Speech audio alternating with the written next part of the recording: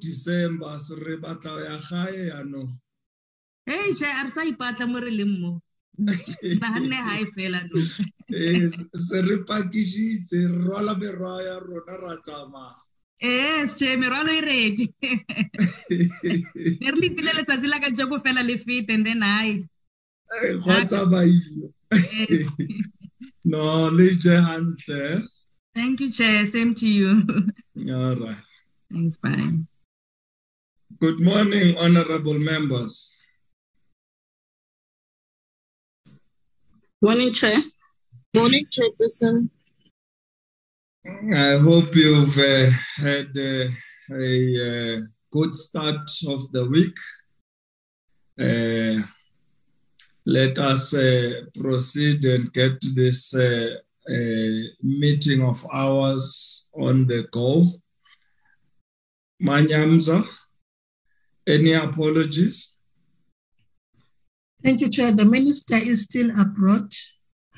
DM Squatcher has a bereavement in the family, and DM Kappa as well. I've got apologies from MP Chwete. She's not feeling well. MP Mbabama has an outstanding commitment for today. Yeah. Thank you very much, Chair. Thank you. Mam Kakaza, any apologies on your side? Nothing from myself. Thank you. No, thank you. Please also note that although the DG Ntate Ramasodi is on the platform with us, he will just follow the proceedings. He's not well, and he's also suffering as his voice is very low. So please keep him in our prayers. DG, we wish you well, but I did receive an apology from him earlier telephonically. Honorable members, allow me this morning to welcome you all to our Portfolio Committee meeting on agriculture, land reform and rural development. We have woken up this week having lost an honorable member of parliament and also a former deputy minister, the Honorable Ibrahim Ismail Ibrahim. Allow me, therefore, to take this opportunity to pay tribute to him as a fallen soldier and son of the soil. He was a bright burning candle of our revolution who has flickered and fainted, but in light will forever glow and on in our hearts. He has been described often and as gentle and courageous, quite yet brave and wise, yet humble. Comrade Ibrahim Ismail Ibrahim, recording in progress, represented the quintessential best of what our movement stands for and the personification of the character South Africa needs as a nation in these difficult times. His life was a living embodiment of the values that shaped the ANC over its 107 years history. Those of us who grew up in the ranks of the struggle are familiar with the theory of the new man, but in Comrade Ibi, we could all witness its living manifestation. He truly was a light unto others. His example is much needed today to build a new society that is more caring and whose heart burns at the suffering and poverty that engulfs us all. His passion to serve our country was ignited at a young age, born of his triumph over personal adversity. He joined the struggle at a tender age of 14 years as a young and inexperienced youth, radiating passion, enthusiasm, and a deep-seated desire to serve our people and our nation. Alexander Pope, in his 1771 essay on criticism, wrote, I quote, "Fools rush in where angels fear to tread," close quote. But Comrade Ibi was no fool. He was the antithesis of foolishness, ignorance, and arrogance. Even at a young age, he was not just a follower. He knew what needed to be done, and he could articulate the policy rationale for whatever task he undertook. He was fearless to the core, and this quality of his was tested throughout his life. He took on tasks and missions, knowing the perils and the consequences of the brutal torture, interrogation, and punishment that would be inflicted on him by the apartheid regime if he was ever caught. Yet it did not deter or detract him in the least. He started out doing the most menial chores, spending his free time selling copies of the weekly New Age at Durban bus ranks, after school, and at rallies and meeting places. The young Comrade Ibi was no ordinary newspaper vendor. He was disseminating valuable information about the liberation struggle and developing awareness and consciousness amongst his community and the masses. What an example to young people who have a plethora of social media tools at their disposal, yet many lack the awareness and consciousness to respond to the realities that surround them. He was still a young man when he participated in the Defiance campaign in 1952 and the Congress of the People in 1956 that led to the launch of the Freedom Charter at Kliptown. Again, he participated in disguise, knowing full well the perils of being exposed and caught. We must take a leaf from his shining life and the energy he put into building structures locally and abroad to advance the struggle. He undertook, without organization and clear strategy and tactics, our vision of shaking off our shackles were but elusive dreams. It is ironic that sometimes when the lights go out, our vision sharpens. Comrade Ibi joined Umkhonto weSizwe MK's Natal High Command and commanded an MK unit that carried out many acts of sabotage, including taking out most of Durban's electricity, sending a powerful message to the apartheid state that resistance to apartheid was gathering momentum. A timely lesson as the lights go out. Comrade Ibrahim was accused, number one, in the Pietermaritzburg sabotage trial, which was also known as the Little Rivonia trial, in which he was sentenced to 15 years on Robben Island. True to his shining leadership caliber, he turned adversity into university, conducting political education classes for fellow prisoners, and along with the likes of President Nelson Mandela, Ahmed Kathrada, who registered for university degrees. He eventually completed 2 degrees on the island, and our young people should draw inspiration from him, as his impediments could deter him from his commitment to lifelong learning. After completion of his jail term, he served a second sentence after being abducted from Swaziland, or Eswatini today, and tortured at the John Foster Square. Months of torture and isolation couldn't break his spirit, and Comrade Ibrahim would rather die than betray a single comrade, leading to his torturers to believe that he was not human.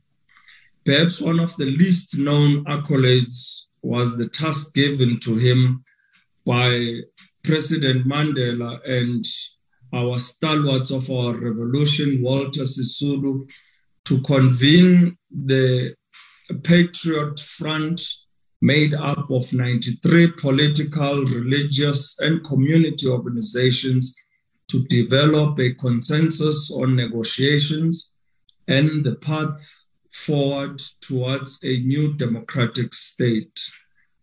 Comrade Ibrahim was a formidable leader and served on the ANC's National Executive Committee, the National Working Committee. He was also a member of Parliament and the chair of the Foreign Affairs Portfolio Committee, and he eventually became the Deputy Minister of International Relations and Cooperation.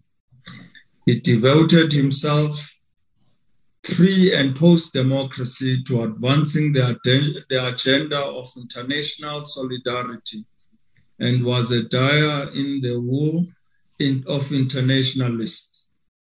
In him, the struggle for Palestine has lost a powerful voice, but it is stronger for his intervention and efforts to build unity and to develop common positions on key issues. His work around the world on conflict resolution was seminal and a lasting tribute to his extraordinary abilities and visionary character.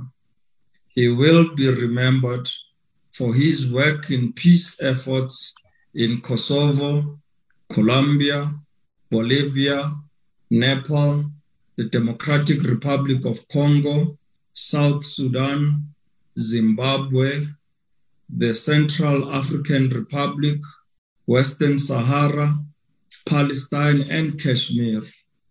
Perhaps, honorable members, the greatest tribute we can pay towards Honorable Ibrahim is to heed his words to the court on his second sentencing of 20 years on Robben Island, and I quote, "My life has been one of struggle for peace and natural justice against the greatest evil of this century, the evil of racism. If I were to choose my life all over again, I would follow the same path. I could never have remained indifferent to the poverty and suffering of our people," close quote. How can we remain indifferent to poverty that engulfs us today? How can we remain oblivious to the suffering of our people? To do so is to deny Honorable Ibi's lifelong sacrifice. To do so is to deny the light of freedom and hope that he and countless others devoted their lives to. Honorable Ibi was a mentor to many of activists.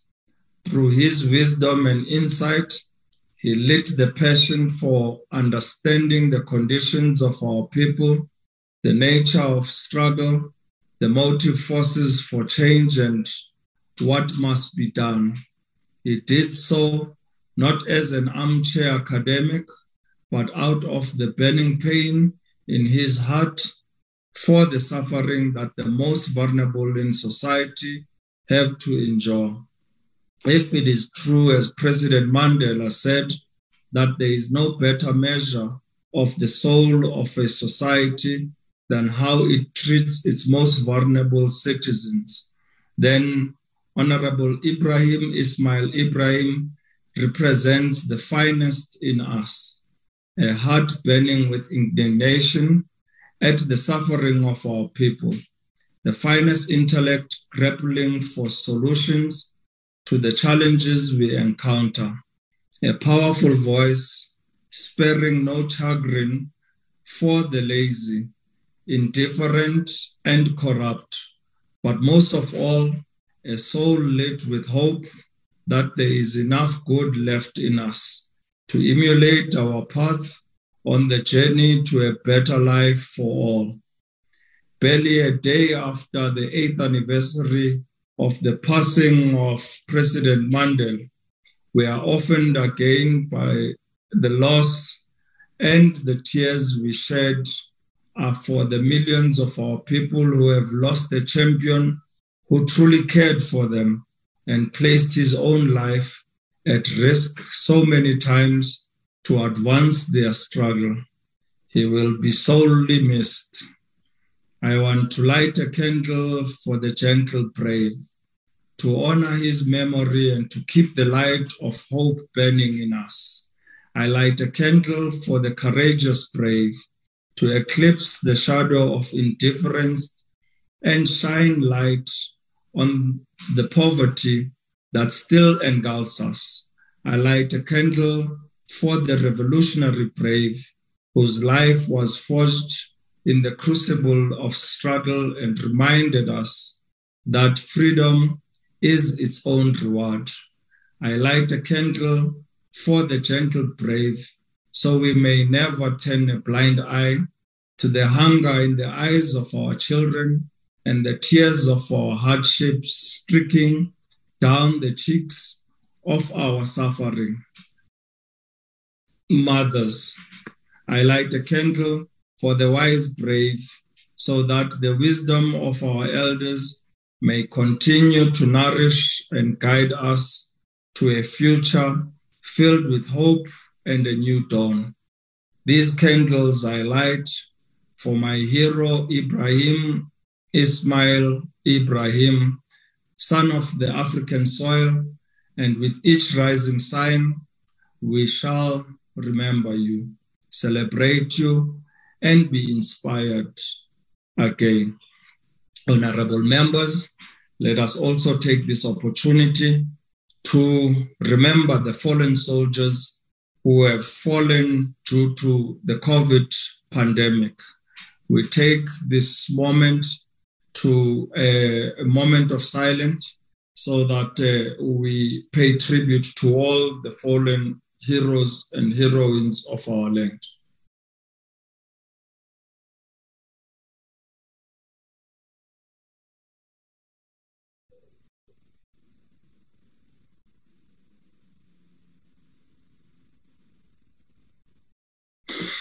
I thank you, honorable members.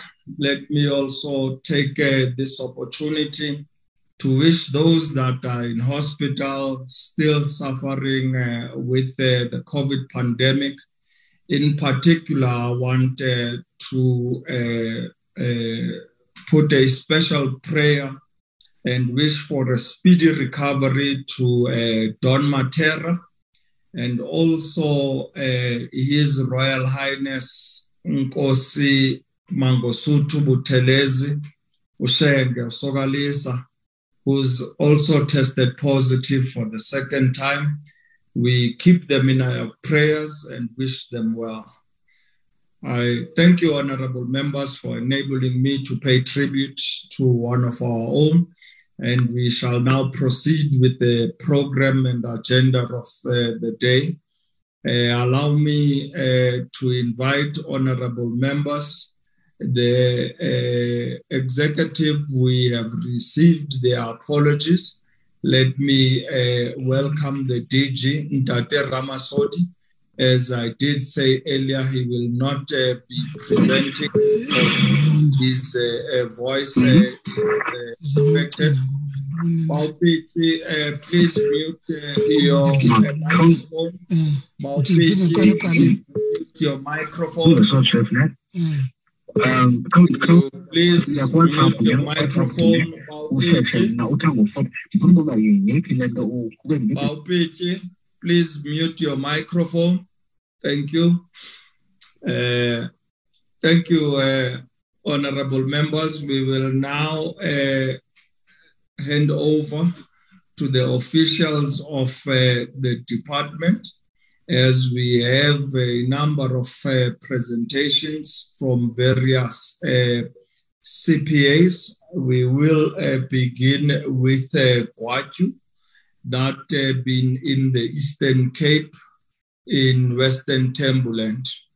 DG and officials of the department, you are now welcome to take the platform. I see the hand of Honorable Stein. Mamu Stein. Morning, Chairperson and colleagues. And firstly, Chair, let me also wish my condolences to the ANC, yourself, and the family of the Honourable Member, Chair. Chairperson, I would like to propose that we do not handle the issue of Gwatyu today. I know it's very long outstanding, Chair, but I think it is very unfortunate that we only received the document late last night. Chair, and I've went through it. I don't see a lot of work that was done between our previous discussion on Gwatyu. And I would propose, Chairperson, like we want to do with District 6, that we rather get a full briefing and then invite the members to our next meeting, because we cannot have this ongoing this and that and this and that all the time. And it's also unfortunate that Deputy Minister Gwatyu has extended an apology, and and also my condolences to him, Chair, that we rather not deal with it today. That's a proposal. Thank you. Thank you, Honorable Stein, who is proposing, you may lower your hand, Honorable Stein, who is proposing that we stand over today's presentation on Gwatyu. Please lower your hand, Honorable Stein. Any other input from honorable members?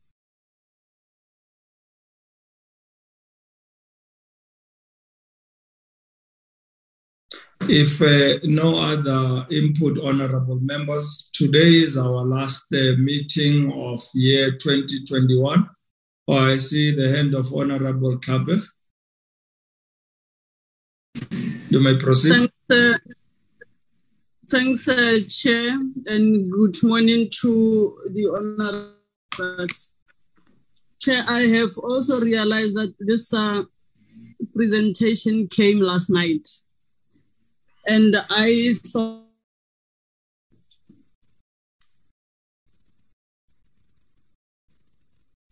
we've lost you, Honorable Kabe.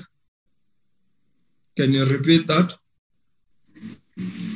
Chair, I was saying a pity that the executive is not here, like Honorable Stein is indicating. I would want to marry this with the quagmire that we're having, that this is our last meeting, that probably we listen to this report and we don't engage on it. So that next time when they come, when we have time, we know what was said and everything, instead of us deferring it and it comes and we start all over again. Because my take is that the people of Gwatyu are awaiting this department, are awaiting this government to intervene. So if it is possible, Chair, I would say let them present, let's hear what they are saying, then we don't entertain it and then defer it like she is suggesting, because it is a progress report. It doesn't come for the first time here.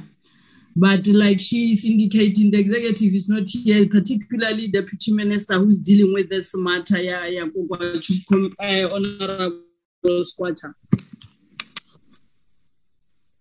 I think if we listen to this presentation, next time we will have an idea and we should be able to know what is it that we want to elicit out of this, Chair. Thanks. Thank you, Honorable Kabe, for the input. I see also Honorable Priet has also sent a message on the chat group, which reads, Chair, I I agree with Honorable Steyn. Let's rather postpone the presentation on Gwatyu. The hand of Baroka is up. Honorable Tapa.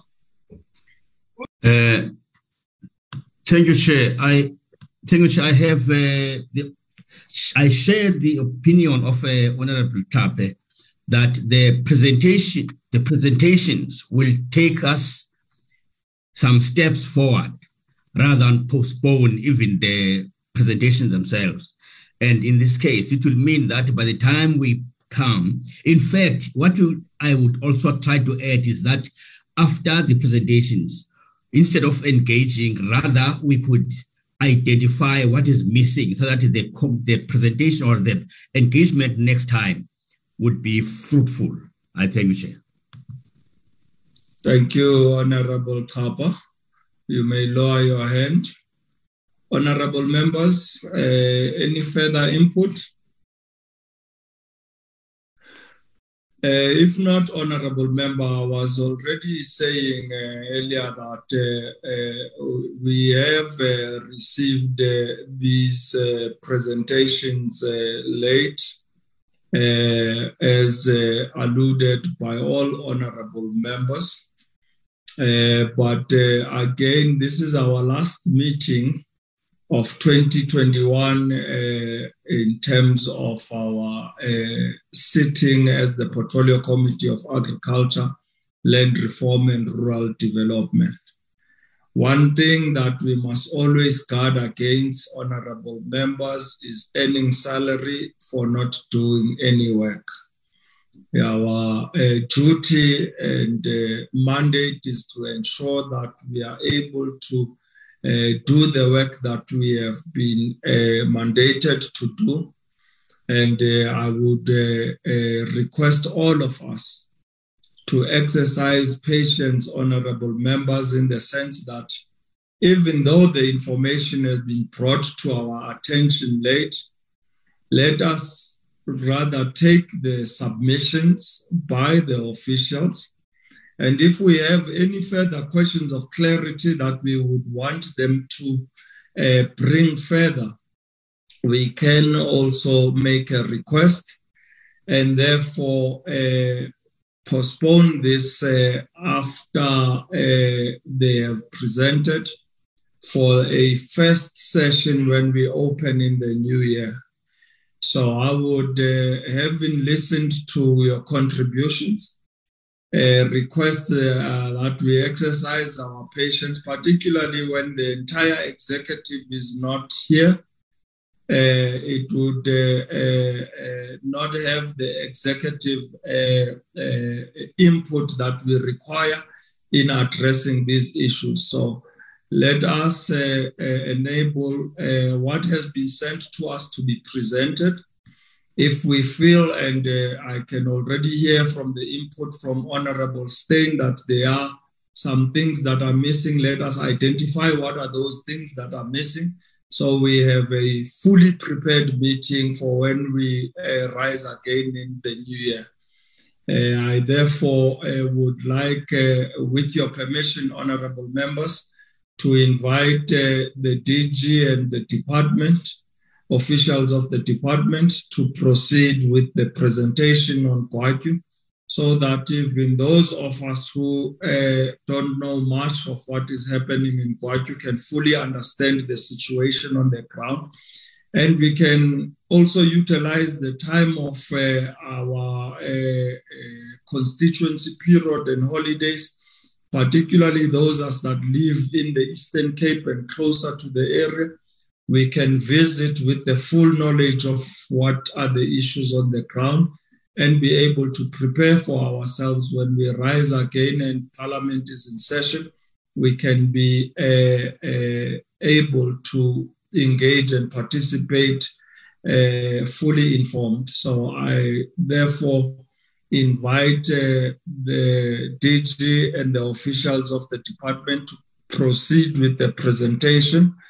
And I see Honorable Steyn has also conceded and says she agrees with the chairperson. So let's move ahead, Honorable Member, just to take on the presentations it is information to us that we can utilize to go and further engage with the communities to get more clarity on the issues. DG, over to you and the officials. Whomever the DG has seconded to lead us, please go ahead with the presentation.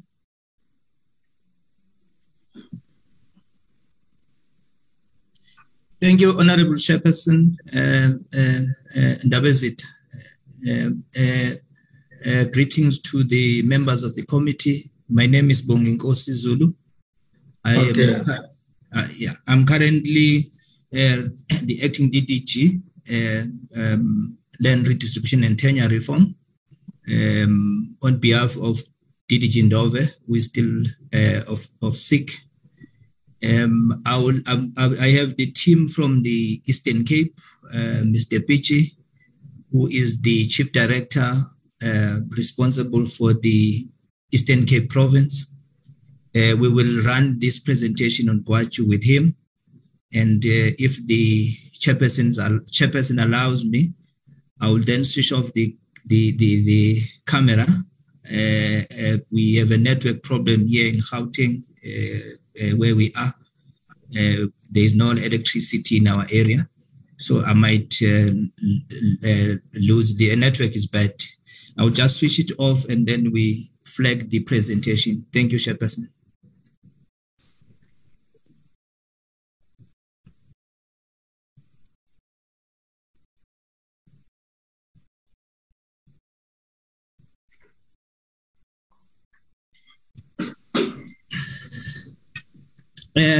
Honorable Chairperson and the honorable members, I will just run through the presentation and my colleague, Mr. Pichi, will come in and add wherever there are issues that I might have missed.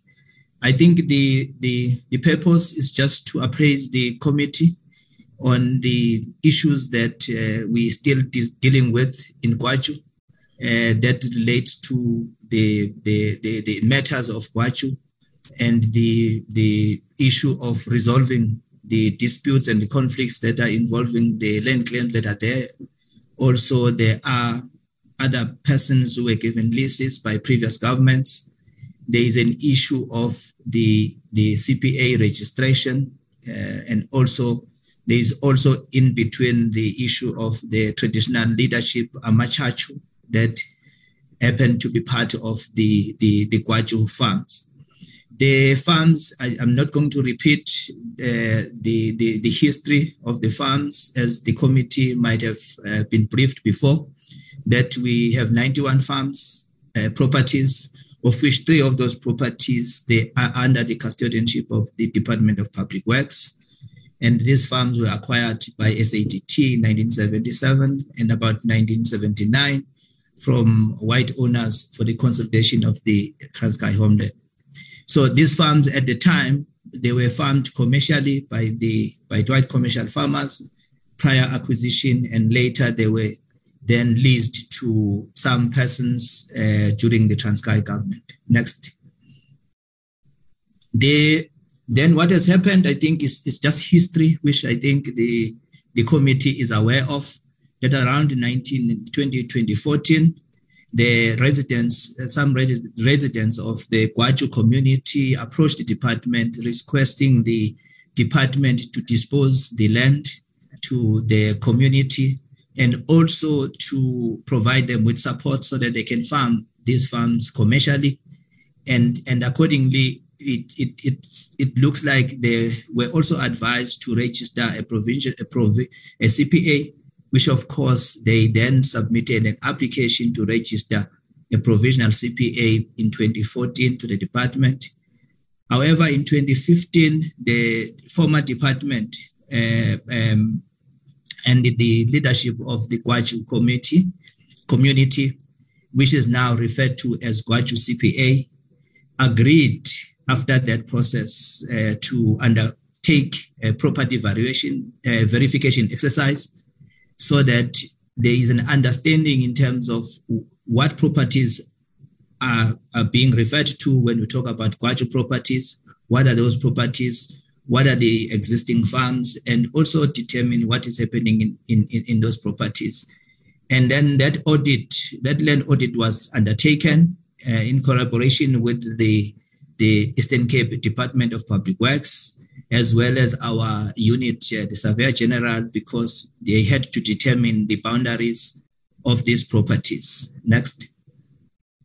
Then after that, that land audit was completed in 2015, and report was shared amongst those who were affected, including the committee of Gwatyu. However, in 2018, also the department received a formal PIA request through the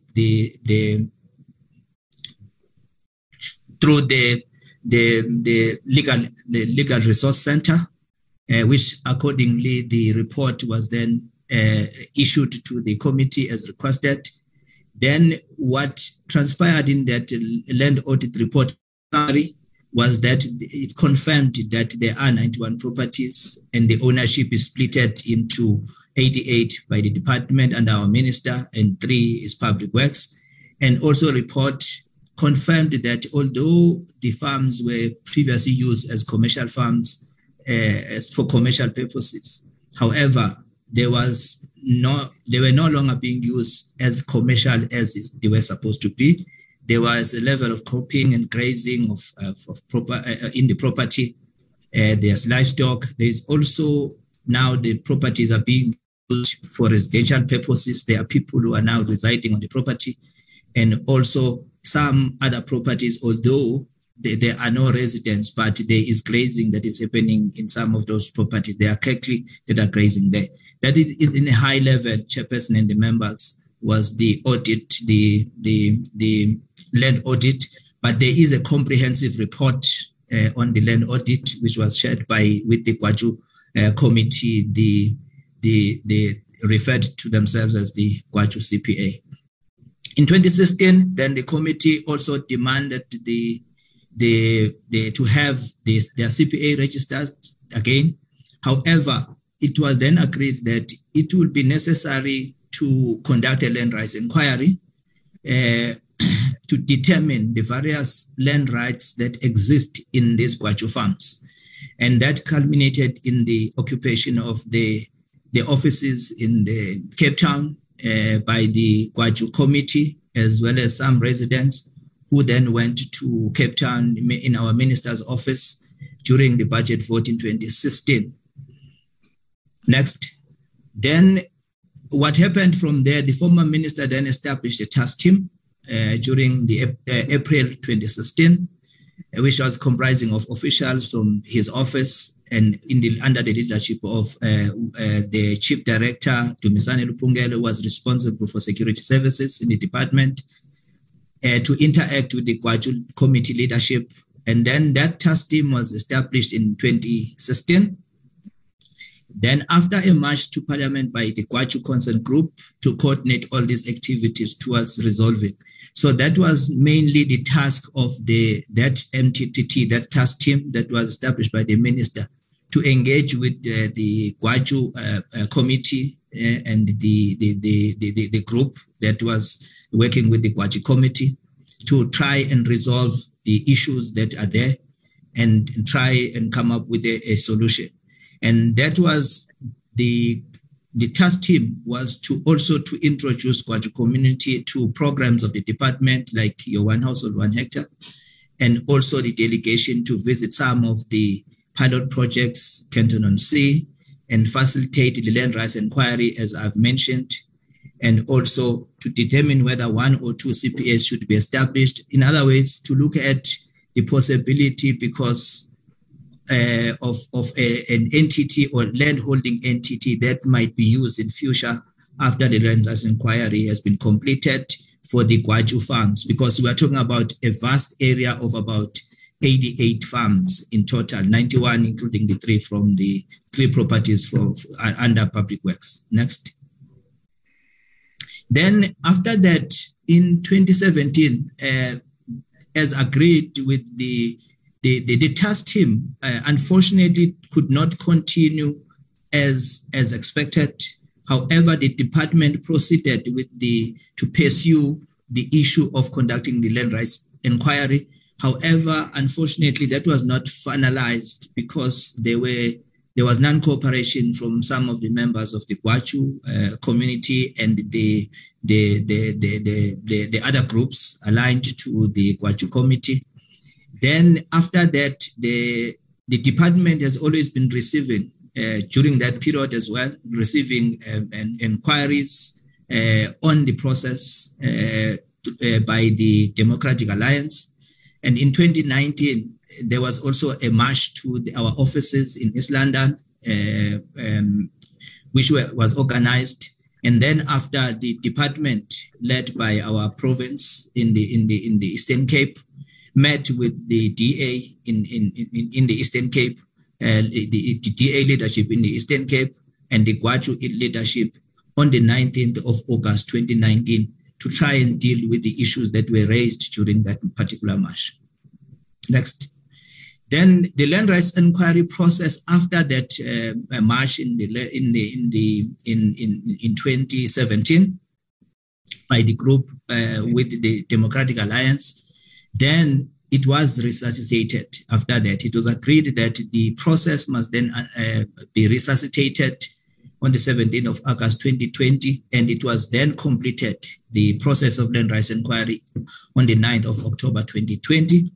And then after, during the land rights inquiry, during consultations leading to the land rights inquiry, all parties agreed, the affected parties agreed that they were going to appoint a representative to form part of the team that was going to go to do farm by farm visits led by our department in the Eastern Cape, the directorate responsible for land tenure, to visit each one of the farms.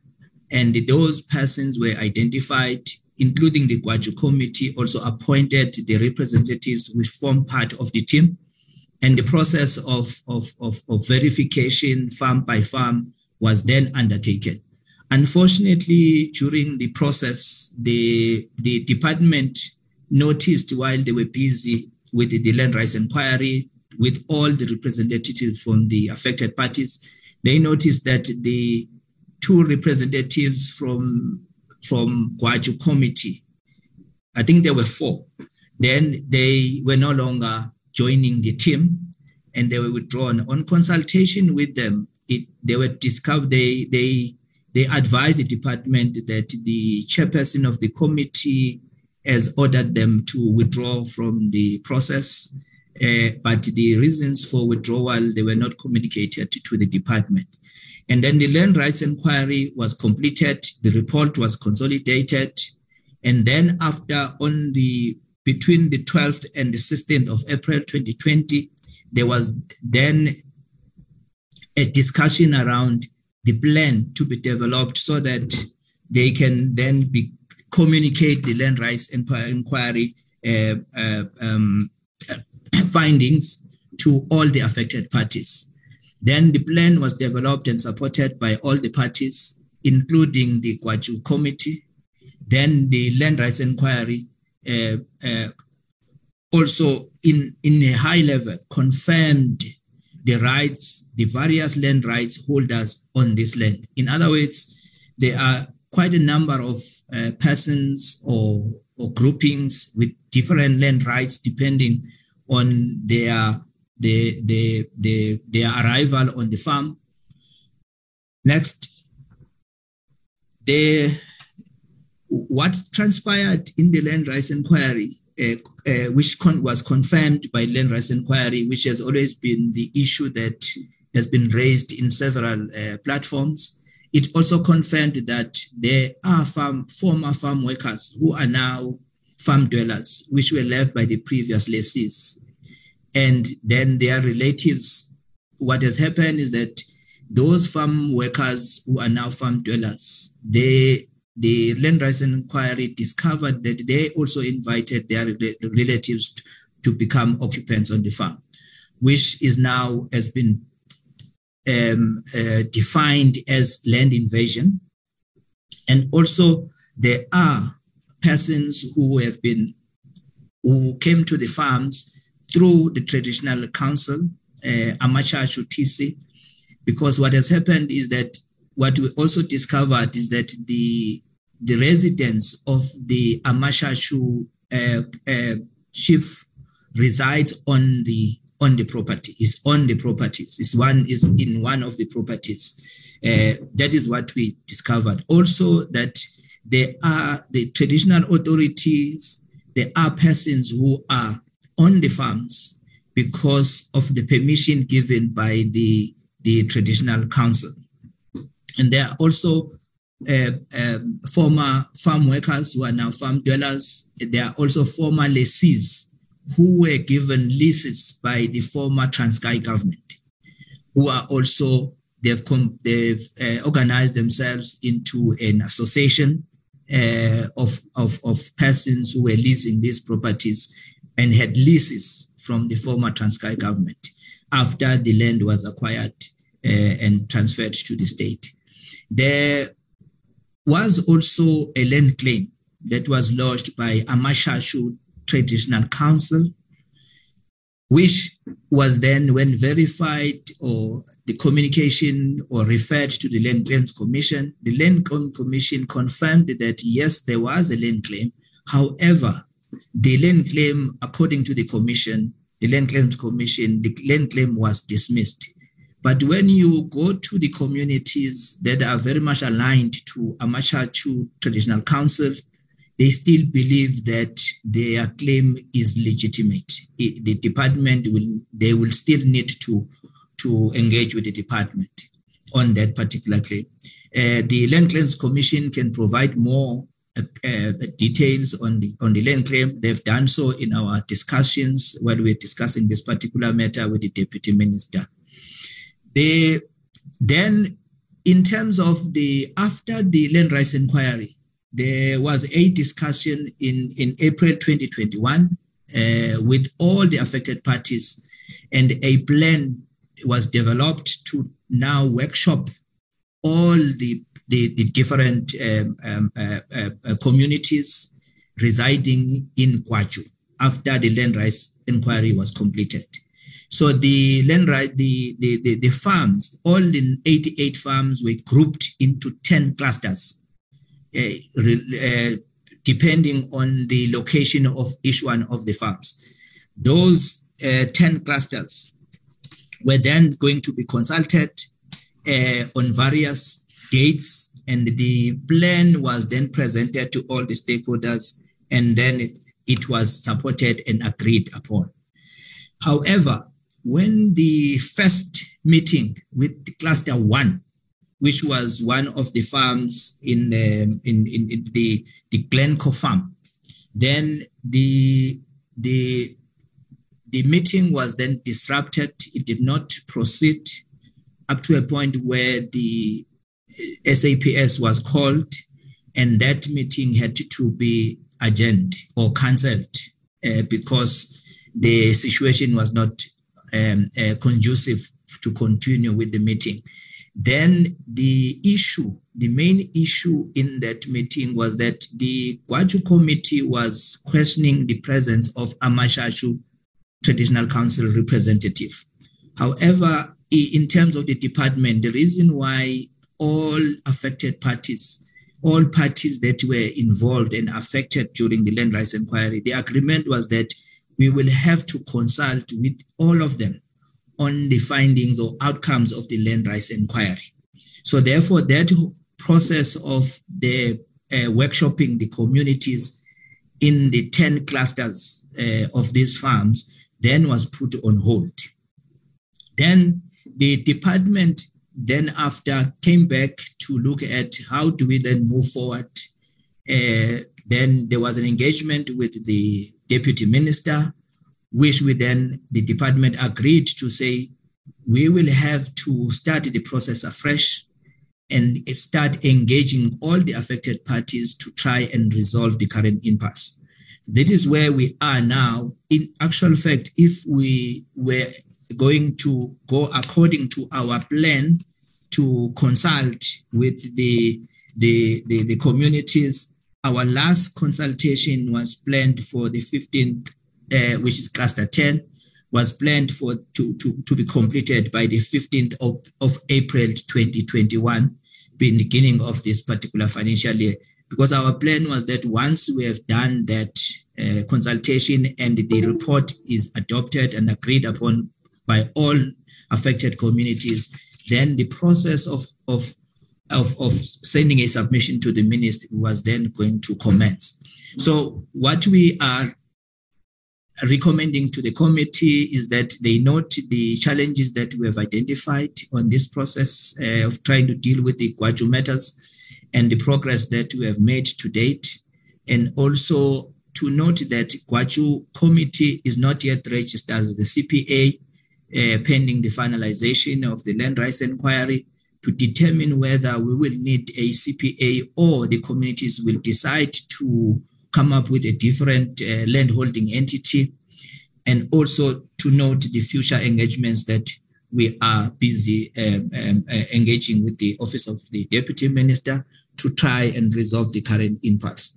Chairperson, I will end there, not unless my colleague, Mr. Pichi, wants to add, but that is the end of the presentation that we have prepared in the high level for the Gwatyu matter.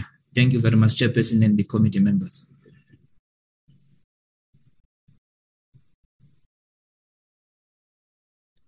Thank you, Mathebe.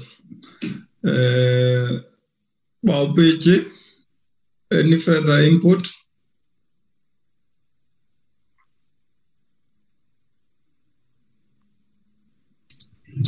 Good morning, Chairperson and the committee.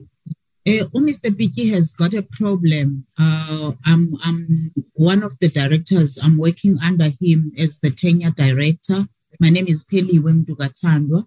He's got a problem. He cannot hear the proceedings of the meeting, but I've been communicating with him on the phone. He says I must just take notes for him. But listening from the presentation from Mathebe, there are no additions, Chairperson, from the province. We agree with the report as presented. Thank you, Chairperson. Wasibulele mamumtokathanda. Zulu, Mathebe, uyitye yonke. Honorable members, there's the presentation from the department on the issues centered around the Gwatyu issue.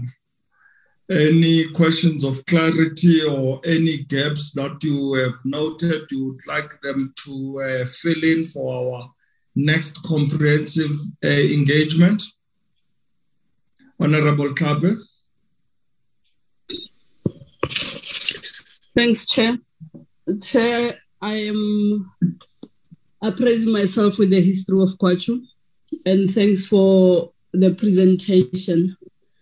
And where I'm seated, I would not know what are the gaps, except the observations that I have seen that would need the intervention of this committee. One is that, yes, according to the history that I don't know of, it means there can't be just one CPA in Gwatyu, and that will need political intervention. Listening to the presentation, which this committee possesses.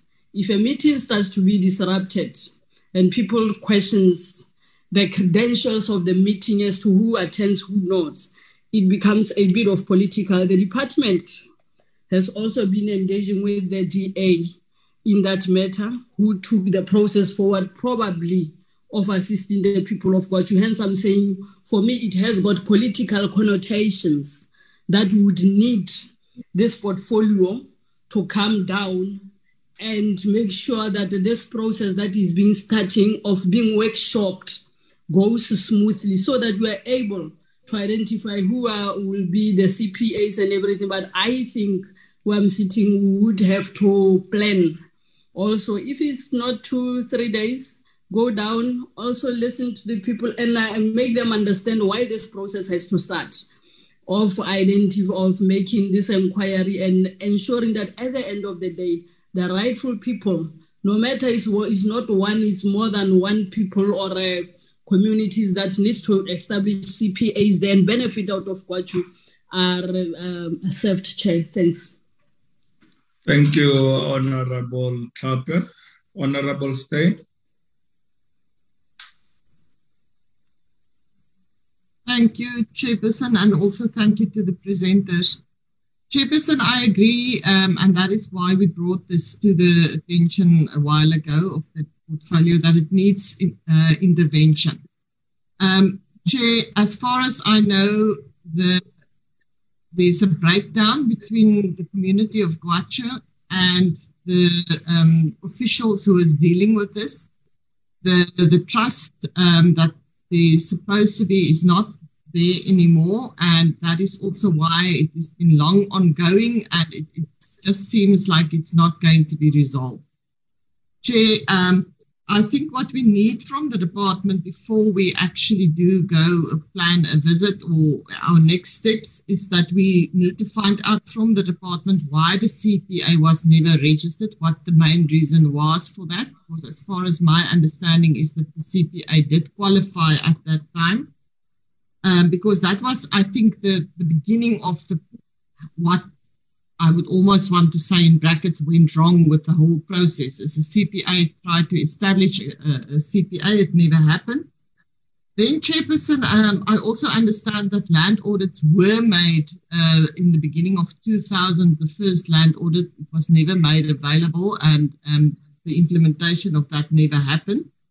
And then, Chairperson, I think we need to understand from the restitution from the Commission what the reason was for the land claim to be dismissed. Because as far as my understanding, it was before because it happened before the cutoff date of 1913. So I think there's a few things, documents that we need to get from the department itself before we go down.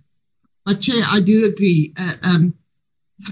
It is actually sad to see that such fertile agricultural land is just lying there fallow because there's this disconnect or breakdown. People need to farm, Chair, on that land, and land invasions is happening. People's lives are being threatened. There was a few cases of where people, lives were threatened. So I think it needs urgent interventions from us, Chair. And my concern is, if I look at the report that we are receiving now, not much has happened since 2019 again. And I know COVID is always in, but I think it's this thing of the breakdown of trust between the communities and the departments. And also the community said they want the minister's intervention because the same breakdown of trust is also now with the deputy minister, Chair. So it will need some support from us. Thank you, Chair. Thank you, Honorable Steyn. Dr. Matthias. Good morning, Honorable Chair. Good morning, Dr. How are you today? Good day, Muranagalaga. Ritsuila Namlat. Ikabele ukwile. Not irrelevant Chairperson for the opportunity. Look, I agree with Honorable Steyn that there's really not worth of anything to comment on this because there's no work done at all by the committee. Or not by the committee, by the department. And this is bordered on laziness by government officials. The inquiry collapsed when a meeting was disrupted. And that's all what the officials from the department have come to report. There's nothing really enriching from the report that can be taken home. Whereas the report does not illustrate the long history of Gwatyu and when this matter was first brought to Parliament. It was brought in 2016 by the Economic Freedom Fighters. At the time, Tate Nkwana was the minister. And they raised it as if it was first brought to Parliament by the DA in 2018. That's how shallow and that's how bad this report is. But then, be as it is, may I agree with Honorable Tlhape that perhaps the committee itself will have to go there. We have been trusting the minister or the deputy minister, Gwatyu, to deal with this matter.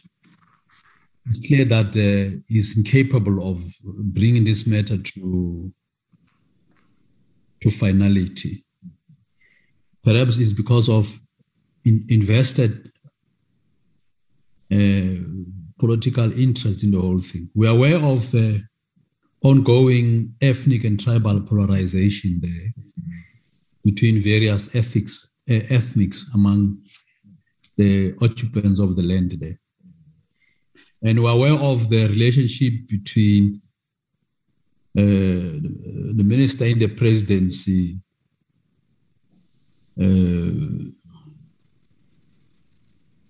his relationship with the Amachachu Tribal Council, because he himself is Amachachu himself. His uncle claimed to be the leader there. And it could be very well that there is a deadlock and there's no progress in resolving the disputes there, precisely because Minister Mondli Ngungubele's uncles has vested interest in the whole thing. If you did not know, Chairperson, the traditional leader there who claims to be leading the Amachachu is the uncle to Mondli Ngungubele. And we're bringing this that it must be known here. And if you did not know about it, we're telling you. And the DA must know that we are in touch with the people, because what drives us is not making some, drives us in pursuing this matter, is not making some political statements or cheap political comments about it. It is about ensuring that that land is transferred to people who have been occupying that land. And these people are organized under the CPA, the Gwatyu CPA. So I agree with Honorable Tlhape that at some point the committee must go and spend a week there and get to know the dynamics in Gwatyu and commit once and for all that 2022 will not come to end without having resolved those matters there. Thank you, Honorable Chair. Thank you, Dr. Matthias. Let us also, honorable members, caution in casting aspersions on number of people in terms of ethnicity. I would also want to correct that the area of Gwatyu is made up of Abatembu, and you would all know that I'm a chief of Abatembu of Mves. Now, that area is in Western Tembuland under the Matanzimas. And Amachachu are the fourth tribe of the Tembus in the Eastern Cape. You have Amachachu, Amadlomo, Amahlanga, and Amandungwana that make the Tembus of the Western Cape, of the Eastern Cape. The Mvelases are Tembus of KZN. But if we are to make such cast aspersions to honorable members because of their relation, we've also must take note that your very own leadership, Honorable Matthias, sent to His Majesty King Zwelibanzi Buyelekhaya Dalindyebo a gift in the manner of a Mercedes-Benz, who is actually senior and the head of Abatembu. So would that be interpreted as you trying to get authority over the Amachachu?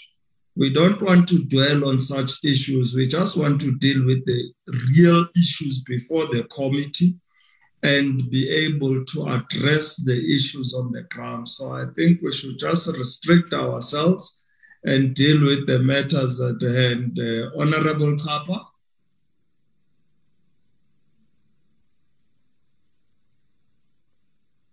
Thank you, Chair. Thank you, Chair. You must tell Matias that all of us as the Tembus are your subjects, whether you are Chachu or you are Domo, you are subject of them Velases. No, that's hard stuff for him. Thank you, Chair.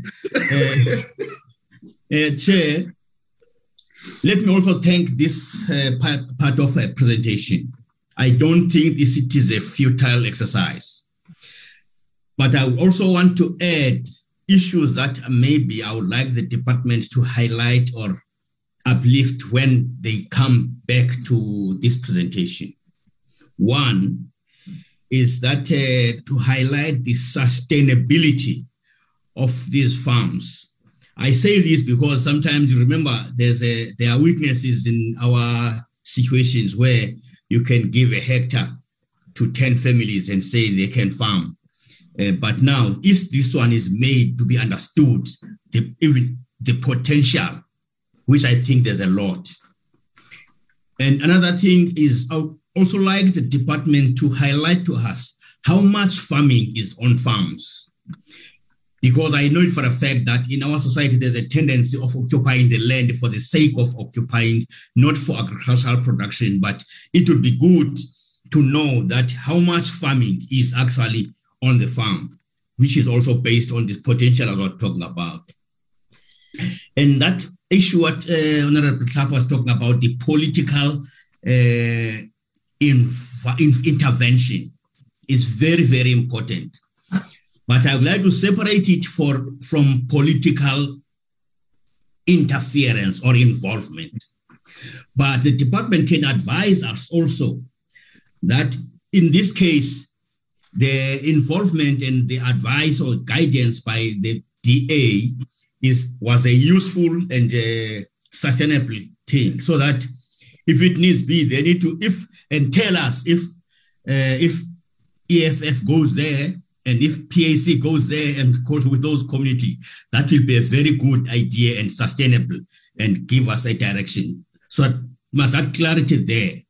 I would also like the department to highlight somehow the implications of the involvement of that traditional council of the Chatus. And lastly, I would like the department now to highlight the areas where they feel, with the hindsight, that these are the errors and mistakes that were committed by the department, and they will be corrected, and how they will be corrected, because it is possible that there are things that the department did not do correctly or did not understand properly. But if they do that, it will assist that by the time we come again, they'll be able to say, we made a mistake there, this is how we corrected it, and that's how we are going to correct it. I thank you, Chair. Thank you, Honorable Kapa. Honorable Mamumba-Bama. Ondomse, Tengeb. Chairperson, she has put in an apology. Thank you, Honorable Steyn. Agbare Breed. Hallo, voorsitter. Hoe gaan dit? Ek is goed, man. Ek is bly om dit te hoor. Dit gaan goed hierso. Die Vrystaat is nat van die reën, so dit gaan goed. Goed. Chairperson, I think that I can't say it better than my colleagues have said it. I think the points that were stated were the important points. Chairperson, from my side, maybe just an additional comment rather than a question is, us as a committee have been hammering on, for lack of a better word, service delivery, to see actual change on the ground, to see our communities having land, to see our communities being able to farm, to see our communities empowered. And I think this is an example of where, due to many factors, we aren't necessarily seeing that. I think the points that were made in terms of the CPA, in terms of the lessees, in terms of those details, I think it is important that we need to get that. And I think that we need to speak to the community of Gwatyu. If that means we need to go there, as some of the members have alluded, as we have mentioned last week we did in terms of District 6, then we need to do that. You earlier on during the meeting, Chairperson, you said that we need to work for our money, and we need to be a committee that can be reliant. And I think that's what we need to do. And I think that's what needs to be done. And in terms of a presentation, Chairperson, I think that needs to be escalated. What has been done, what are the steps taken, and then have an interaction session with it. Because as it has come clear, I think we are going to have to be the middenweg, the middleman in terms of this, because it seems to have a stalemate between the department and the community. But Chairperson, that is just my input. Thank you. Thank you, Akbar Breed. Honorable members, let me take this opportunity to welcome the Deputy Minister, the Honorable Squatcher, who's been able to join us on the platform, TM. You are most welcomed to our Portfolio Committee on Agriculture, Land Reform and Rural Development session. We also have received news of a bereavement in your family. We send our heartfelt condolences to you and the entire family of your lost, and may in time find healing and protection under the Almighty God. So welcome, dear. Honorable members, we were on Honorable Brett Ndabezita Kosenkulu.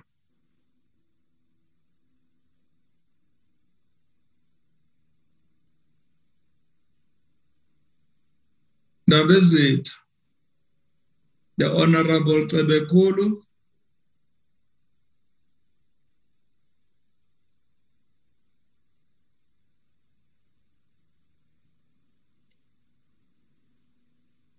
Honorable Marshall.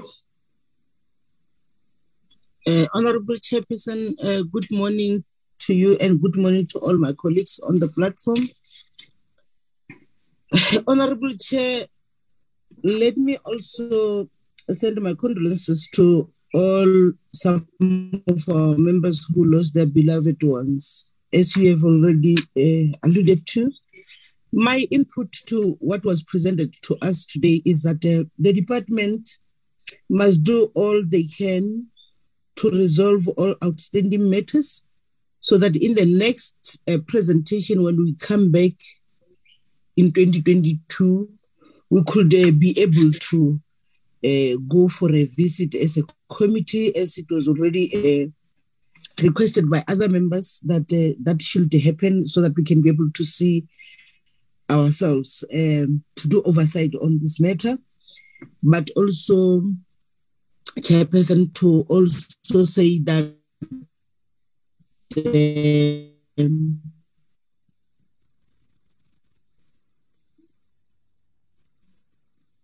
the department, they must understand the problem that we have as a country, so that they do their things in the correct ways, so that our people can get the land.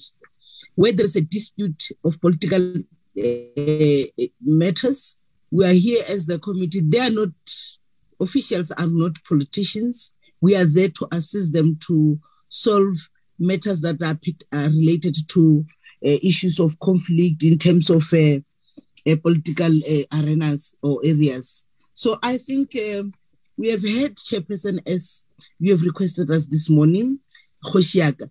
As you said, we need to work hard and make sure that we do all what we can.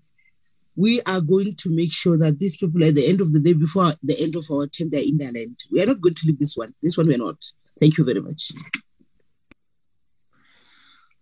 Thank you, Honorable Mmamaro. Honorable Ntate Masipa.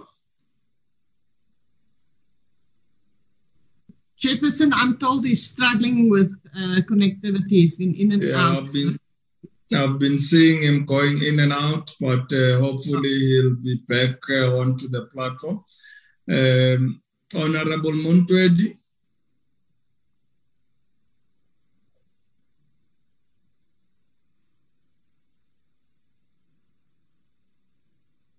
Honorable Montwedi. Honorable members, is there any other honorable member on the platform who have not been able to recognize who wishes to pose a question?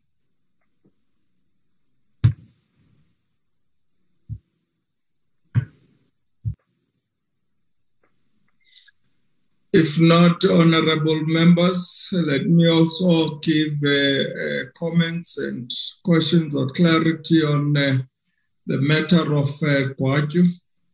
I find it difficult to see what it is, honorable members, that the department has done between February and November 2021. We say this, honorable members, because on the 9th of February 2021, the Deputy Minister, the Honorable Gwatyu, reported that land rights inquiry has been completed on all 93 properties in Gwatyu. The PSSC stakeholders meeting was disrupted by the Gwatyu farm dwellers who rejected the presence of the Amachachu Traditional Council. An intervention meeting was also led by the Deputy Minister, and a plan was developed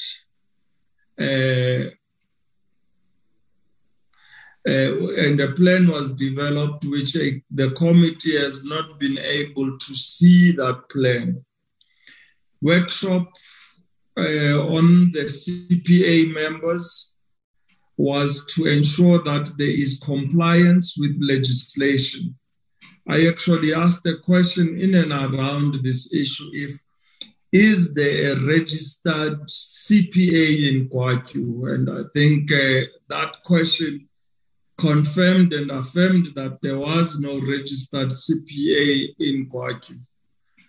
We would have liked, honorable members, that the department is able to account for what it did between February and December 2021, so that it is clear that the department was making interventions to resolve the issues in and around the Gwatyu issue.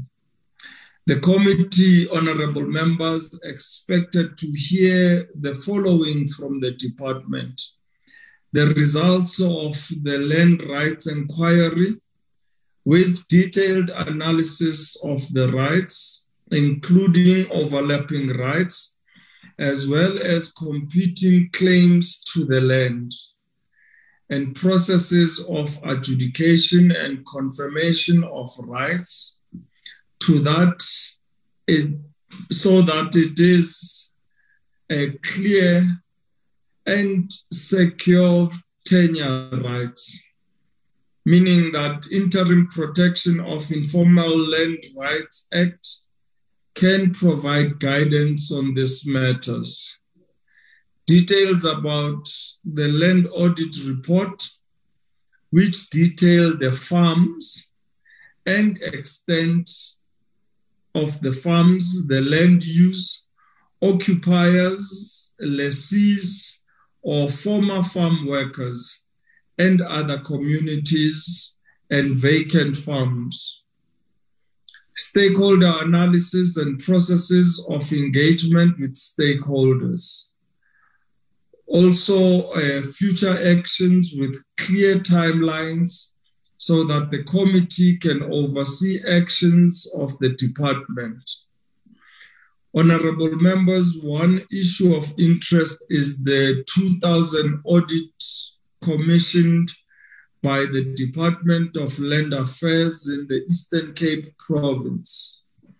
The report was compiled by Kingwell and Wood. How different is the audit being referred to from that report, and what were the reasons for not implementing the recommendations of that report? And I would also support honorable members the call from a number of honorable members to actually go on the ground and do an oversight in Gwatyu so that we can grapple with the issues and gain an understanding as to what has caused these delays. But in doing so, as Honorable Matiase has pointed out, the intrinsic issues in and around Amathathu Traditional Council. I want to bring it to your attention, honorable members, that every traditional council is subject of the king's crow. And therefore, it would be proper for us in trying to understand the issues in and around Gwatyu, to engage also with the office of His Majesty King Dalimvula Matanzima, who's the actual administrator of Western Tembuland. And therefore, we can be able to understand the claims in and around Amathathu Traditional Council. I would request, therefore, of the Secretariat to look into the plans for an oversight and for us to be able to visit Gwatyu and find what the issues are on the ground. As Honorable Mahlo says, we would like to ensure that the land of the community of Gwatyu has been rightfully handed back during our term in office. Let us, honorable members, then hand over back to the department so that we can move on to other presentations. Makero, Mauzu. Honorable DM, you may come in then just to close and have closing remarks after Obauzu on the matter. Thank you. Thank you very much, Honorable Chairperson, and also thank you very much to the members of the committee. I think for us, Honorable Chairperson, we was to note all the comments from the members to beef up our presentation. And we also noted the information that will be required from the department for submission to the committee. And in that note, I will then request that the Honorable Chairperson allow us to do as such and submit through the Secretariat of the committee all the information and additional information that the documents and additional information that the committee members have requested. Thank you very much, Chair.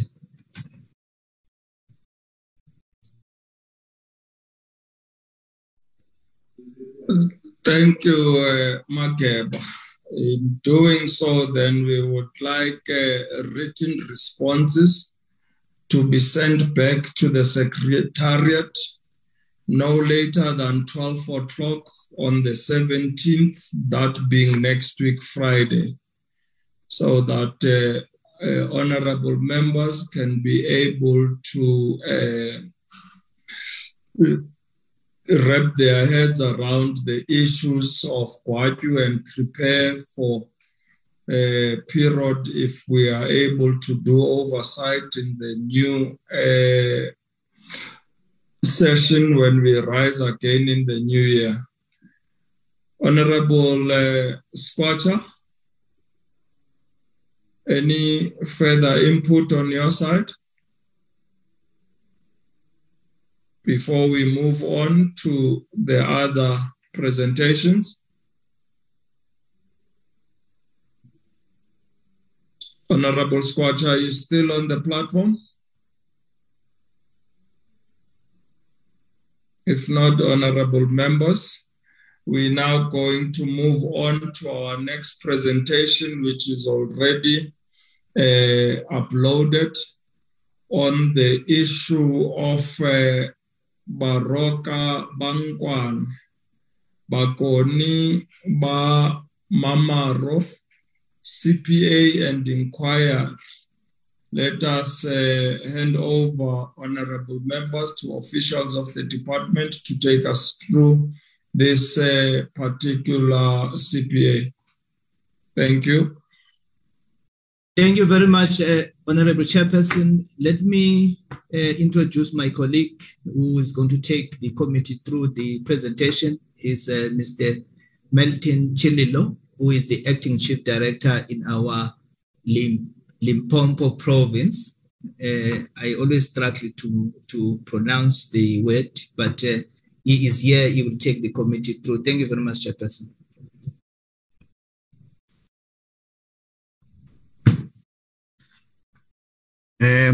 Thank you very much, Honorable Chairperson and members of the Portfolio Committee.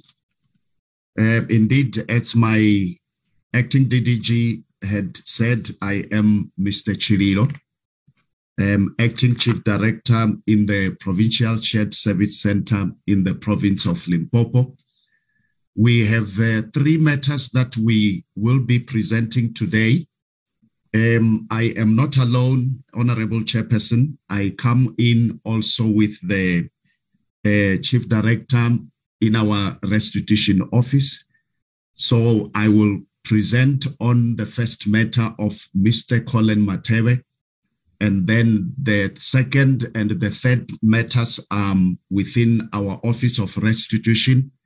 And with your permission, then Chief Director, Mr. Mapoto, will come in and do the second and the third. Can I request that we go to the next slide where we will be talking to the Mathebe matter. Honorable Chairperson, we received as the department a complaint or a matter through the Public Protector's Office where Mr. Mathebe requested assistance for adjustment of title that was supposed to be done through Land Title Adjustment Act. It is Act 111 of 1993. We have a summary here in just this one slide, but in our presentations that we sent, we also sent a 3-pager that is more detailed. Our slide here is just but a summary.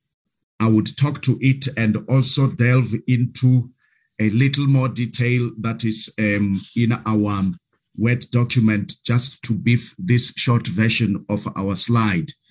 Now, what happened was when we received the concern that it's from Mr. Mathebe through the Public Protector's Office, there were indeed several engagements which we held with Mr. Mathebe, and that's why we are saying here to refer to Annexure A1, but I will also talk to it. What happened was that upon investigation of Mr. Mathebe's application, as well as the consultations which we had also with our national office, it was found out that Mr. Mathebe's matter could not be resolved through the Land Title Adjustment Act, Act 111 of 1993. Amongst other reasons, it was that the act is not applicable on state land or communal land. That was reason number one, which was also communicated to Mr. Mathebe.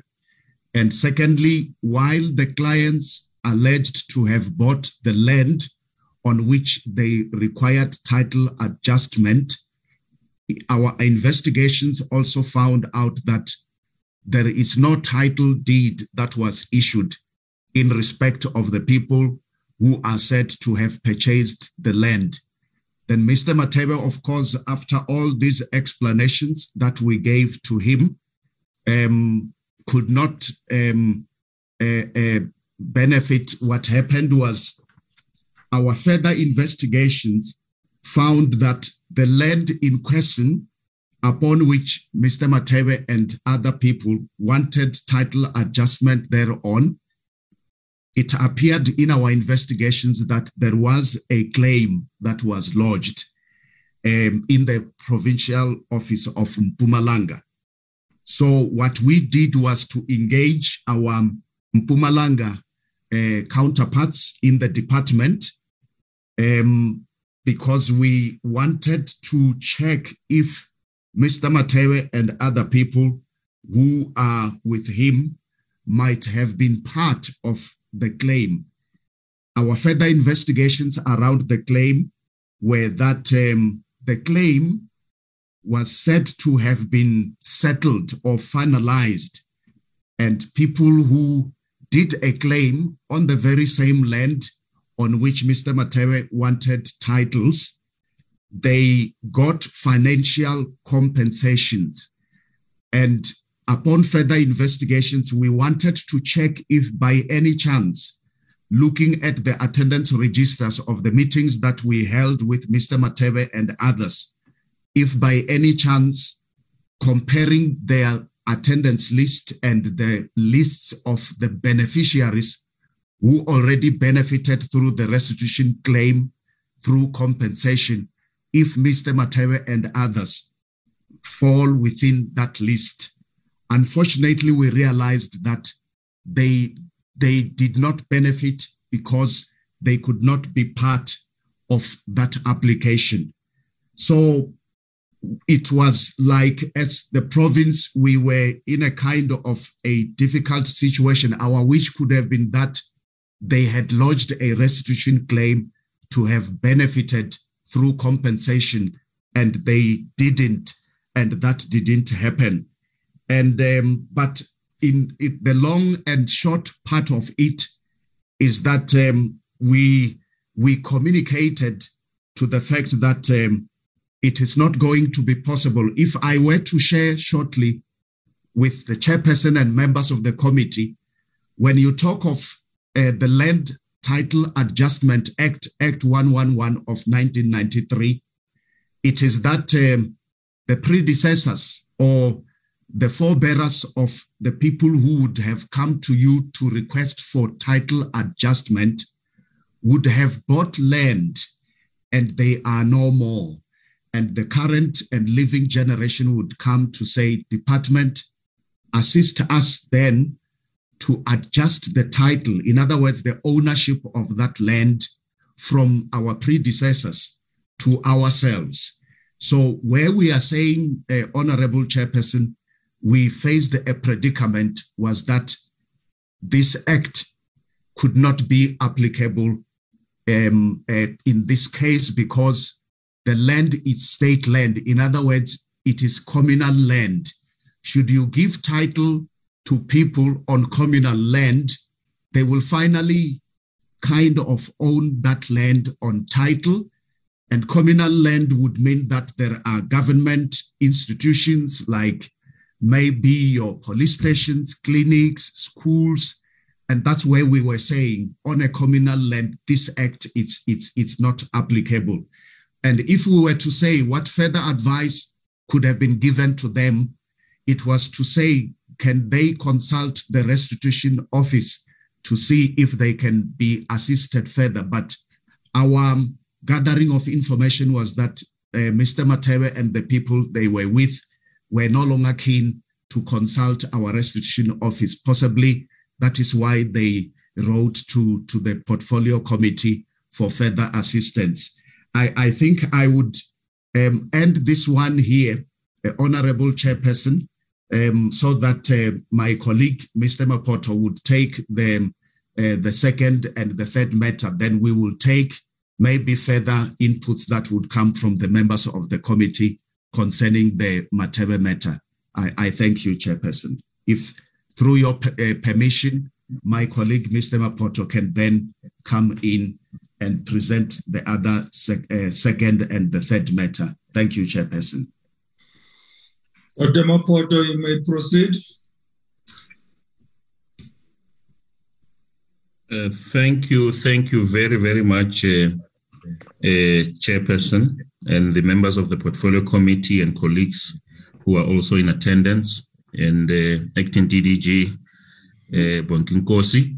This Mararo CPA, it's not a CPA as yet, honorable members, because we only create CPAs once we have transferred land. It's a matter that is still being under investigation. We are still processing it. It is in the district of Sekhukhune in Limpopo. We have got 5 districts in Limpopo. One of the districts is Sekhukhune, which is the largest in terms of the width and the breadth of the land. The office of the commission in Limpopo received a claim by Matonyani Piet Mararo on the farm De Goede Verwachting 332 KT and Spiskop 333 KT. The land claim was lodged before the cutoff date of the 31st of December 1998. The land claim was then investigated, and the research report was approved on the 28th of July 2017. The investigation revealed that the Mararo tribe lost rights on portion 1 of the farm De Goede Verwachting 332 KT and the remaining extent of the farm's Spiskop 333 KT. The Office of the Regional Land Claims Commissioner consulted the claimants, informing them of the outcome of the research and also providing them with a copy of the research report.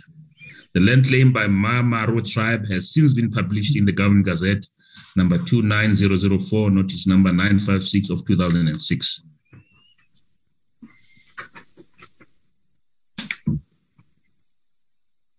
The second slide indicates the number of counterclaims on the farm De Goede Verwachting 332 KT, Honorable Chairperson.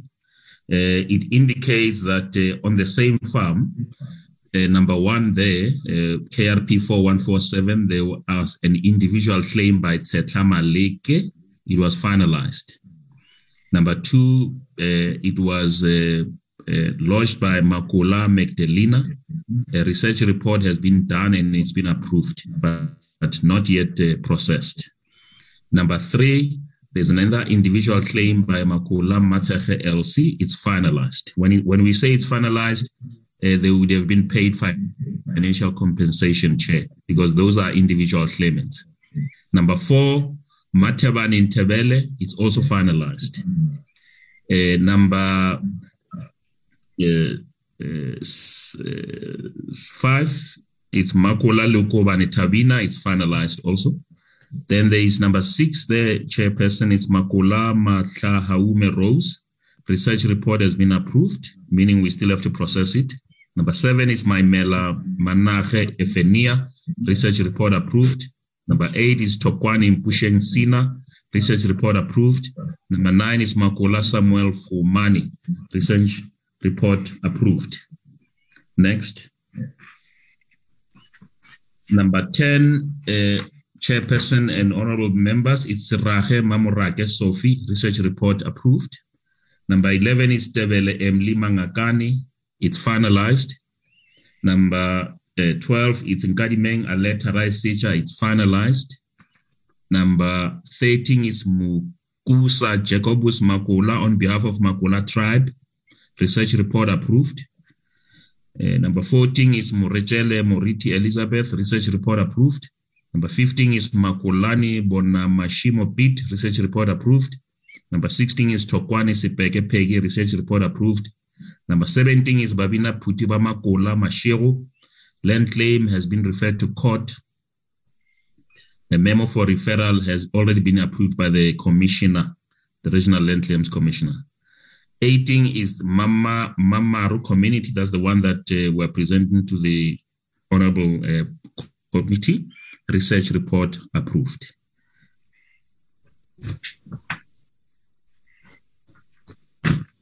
Now I'm taking you further on the farm. We're still on the farm, De Goede Verwachting 332 KT. 10 land claims were found not to have lost rights on the farm de Goede Verwachting 33 KT. Those we did not mention, but there were claims that we found that they didn't lose rights on the particular farm. Now I'm taking the committee members to the second farm, which the Mmamaro community lost a claim, which is Farm Spitzkop 33 TKT. There are other land claimants, chairperson and honorable members. One of the community that has also lodged a claim on Spitzkop is at number 1, as it appears there, it's Ba Leshaba community. Research report is been approved. The claimants lost rights on portions 1, 2, and 3. The second community, it's Nkwana. Rule 3 research report is approved. The claim still to be investigated in terms of Rule 5. 3, Mambao Amsutu community, research report approved. The claimants lost rights on portions 1, 2, and 3. Choma MK, it's an individual person. Research report approved. The claimants lost rights on portions 1, 2, and 3. Marsha Patrick, research report approved. The claimants lost rights on portions 1, 2, and 3. Peter MK, research report approved. The claimants lost rights on portion 28. Mmamaro community, research report approved. The claimants lost rights on the remaining extent of the farm Spitzkop 33 KT. Next. Now, Chair and honorable members, I'm trying to summarize the issues so that I get into the query that was lodged with your good selves. On the first issue is delay in restoration of the portion 1 of the farm de Goede Verwachting 332 KT. The Land Claims Commission response is as follows. The following activities still need to be conducted on Mmamaro land claim, and this was communicated to Mr. Paholo through a teleconference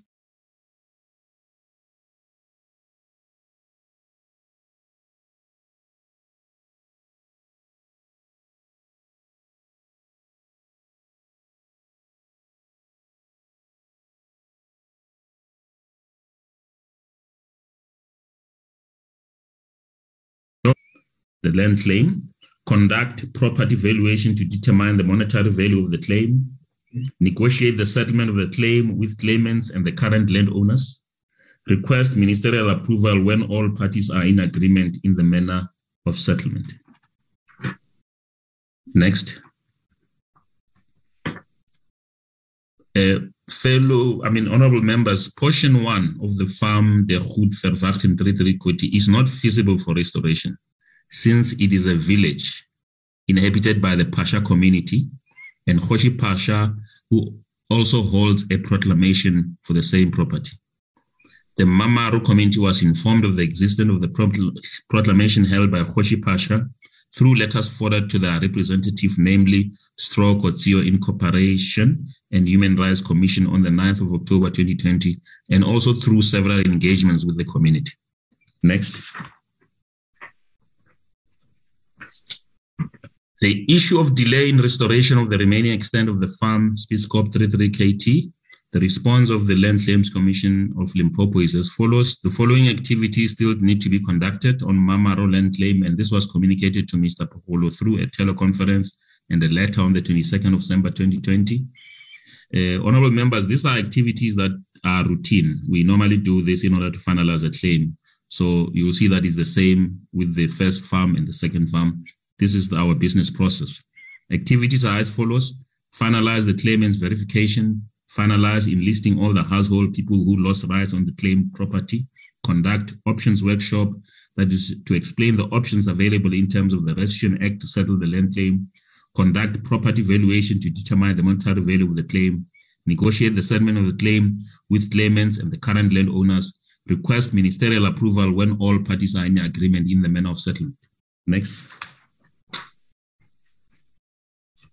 The research report, honorable members, indicates that claimants have lost rights only on the remaining extent of the farm Spitzkop 33 KT, not in the whole farm of Spitzkop, but in the remaining extent. The claimants, we think, believe that they have lost rights on portions where there are mining activities. The remaining extent of the farm, Speed Scope 33, is not restorable since it was consolidated with portions 1930 of the farm Speed Scope 33 KT and portions 8 and 27 of the farm Kennedy's Vale 361 KT and created a township called Steerport Extension 11. Next. The other third issue is the claimants are requesting Section 29.4 funding to refer the matter to court.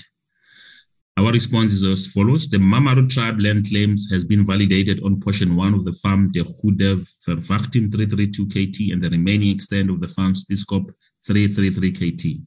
The farm De Goede Verwachting 333 KT and Speed Scope 33 KT have many claimants. For example, Mampuru tribe, Batlakwana Barantu, and Bamina Pito Pamakula Amashel, for example. Next. The office is processing Section 29.4 applications for all the claimants of the farm, De Goede Verwachting 332 KT and Speed Scope 33 KT, including Mmamaro tribe on portion 1 of the farm, De Goede Verwachting 33 KT, and the remaining extent of the farm, Speed Scope 333 KT.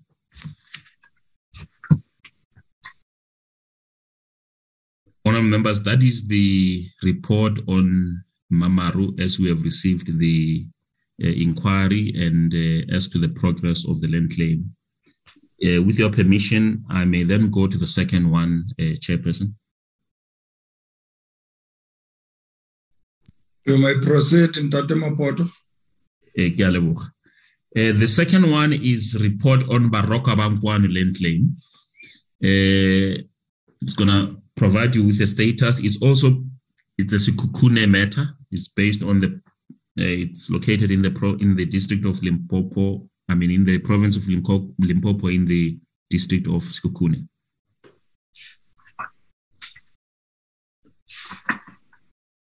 The background. The Office of the Regional Land Claims Commissioner Limpopo received a land claim lodged by the late Chief Nkwana Obri Pasha on behalf of Baroka-Ba-Nkwana community. The land claims were lodged on 23 farms, namely Winterfeld 417 KS, Dal Josephat 418 KS, Rostock 410 KS, Nkwanistad 41 KS, Jacht Last 418 KS, Indy 474 KS, Skinot 462 KS, Swart Copies 413 KS, Moijelek 412 KS, G&G Government Grond 503 KS, Eerste Recht 502 KS, Medellin 538 KS, Hura Roop 315 KS, Switzerland 473 KS, Blauboom Magistlo 428 KS, Hak Dorenhoek 409 KS, Ziku Had 421 KS, Rodekrans 410 KS, Middleband 420 KS, Diamond 422 KS, Jobscope 41 KSS, State Kral 537 KS, Moy Plus 51 KS. Those are the claims lodged by Baroka-Ba-Nkwana. Members must, honorable committee members must note that there are several overlapping claims on some of the farms claimed by Baroka-Ba-Nkwana. In fact, a lot of them. Due to the overlapping land claims, the office then investigated these farms in 3 different research reports. The first research report was on the farm Way Plus 51 KS and State Kral 537 KS. Research report was approved on 29 March 2016. The outcome of the research is as follows. Baroka-Ba-Nkwana had aboriginal rights on the 2 farms. Dau tribe accumulated tenancy rights in terms of customary law. Masha community acquired beneficial occupational rights and are the proclamation holders as we speak. The second research report was approved on the 10th of March 2017.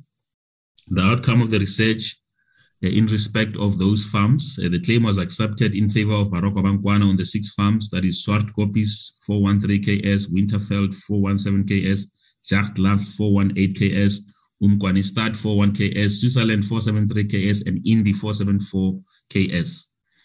Jibeng Community, Atok RDP Zonal, the Kingdom of Sekhukhune, Mpaketsane, and Magadimani Twing also have rights on the same farms. Next. The third research report was approved on the 20th of March 2019. Outcome of the research: Baroka-Ba lost rise on the farms Dal Josaphat 41 KS, Medellin 53 KS, Kunort 46 KS, G&G Government Grond 50 KS, Eerste Recht 502 KS, Boeraroop 315 KS, Hak-Doringhoek 409 KS, Zico Gat 421 KS, Rodekrans 410 KS, Middelband 420 KS, Diamond 422 KS, Jobscope 411 KS, Moyelek 412 KS, Salislot 718 KS, and Blow Bomekislo 428 KS. Now I'm going to take you through the table to show you which property is having a proclamation by a different community and which one is overlapping with another community, and the status of the overlapping claims and so on, so that the members can understand the complexity of the claim. These are communal claims where people reside and so on. It's not the easy ones in urban areas. Mooiplatz 51 KS, the proclamation holder on that farm is Mashama Khopul. There's a government gazette in 1968 through the former homeland system that gave Masha the right of jurisdiction of the area. There's an overlapping claim on the same property with Tau tribe. Now, the status of overlapping claims is research report approved as compliant, which means that the Tau tribe's research has been approved. And the status of Baroka-Ba is that there's a gazette on the farm Mooiplatz and on the farm Staatskraal, which is the second one that I'm going to allude to, on the remaining extent, portion 1, remaining extent of portion 2, portion 4, and 5, which were published in the Gazette on the 31st of May 2019, under the Gazette that is being referred to. In respect to the second property, which is Staatskraal 537, the Mashama Khopule community, which as a king, has a proclamation on that farm. The Tau tribe also lodged a claim on the same farm. Research report approved as compliant for the overlapping claim, which is Tau tribe. And the status is, as I've indicated on your right-hand side, that the farm has been gazetted in terms of the gazette that is indicated there, honorable members. Next one. The third property is Zwart Koppies. There is no proclamation holder, but there is an overlapping claimant community, which is called Jibeng community. The research report was approved as compliant on the 10th of March 2017, that is of Jibeng community. The Gazette was published on the 7th December 2018 under the referred Gazette. With regard to the status on Baroka-Ba, the Gazette on the farm Zwart Koppies 413 KS in respect of the remaining extent and portion 1 was published under Gazette number as it is referred to there. There is another, honorable members, there's another overlapping claimant on Zwart Koppies other than Jibeng community is Atok Zonal RDP. The research report is approved as compliant on the 31st of August 2018. So on Zwart Koppies, we have got 3 counterclaims. That is Baroka-Ba, they've claimed, Jibeng community have claimed, and Atok Zonal have claimed. All of them have been approved as compliant. I'm now moving to Winterveld 417 KS. Some of the area of this Winterveld 41 KS forms part of a conservation area of this farm. Now, the Jibeng community is also a counterclaimant. The research report was approved on the 10th of March 2017. Gazette was published on the 7th of December 2018, as referred to in the Gazette. There was also a second overlapping claimant. It's Peter W. It's an individual. A research report approved as non-compliant. This one was not compliant, so we dismissed the claim. But there's a counterclaim on Winterveld by Jibeng Status of Baroka-Ba-Nkwana Gazette on the Farm, Winterfell 417 was published under Gazette, that number in 2018. Next one. The next one is Jacht Last 418 KS. Now, this property is also claimed by the Kingdom of Sekhukhune. It's also claimed by Jibeng community. It's also claimed by Sekhukhune RT, Maruta Motlalezi community. It's also claimed by Atog Zonal. Now, Kingdom of Sekhukhune, the research report has been approved as compliant on the 29th of August 2019. Jibeng community research has been approved as compliant on the 10th of March 2017. Sekhukhune RT, Maruta Motlalezi community, Bapedi tribe research approved as non-compliant. So this one is not compliant. On the 7th of September 2005, Atog Zonal, the research approved as compliant on the 31st of August 2018. In respect of the status of Baroka-Ba-Nkwana, Gazette on the remaining extent, portion 1 and 2 of Farm Jacht Class 418 was published under Gazette, that is referred to in that column on the right-hand side. Next. With regard to Nkwana Stad 41KS, the overlapping claimants are Beta W and Kingdom of Sekhukhune. As I've alluded in the previous slide, Beta W is an individual claim, was not approved. It was found to be non-compliant on the 29th of November 2019. The Kingdom of Sekhukhune claim was approved as compliant on the 29th of August 2019.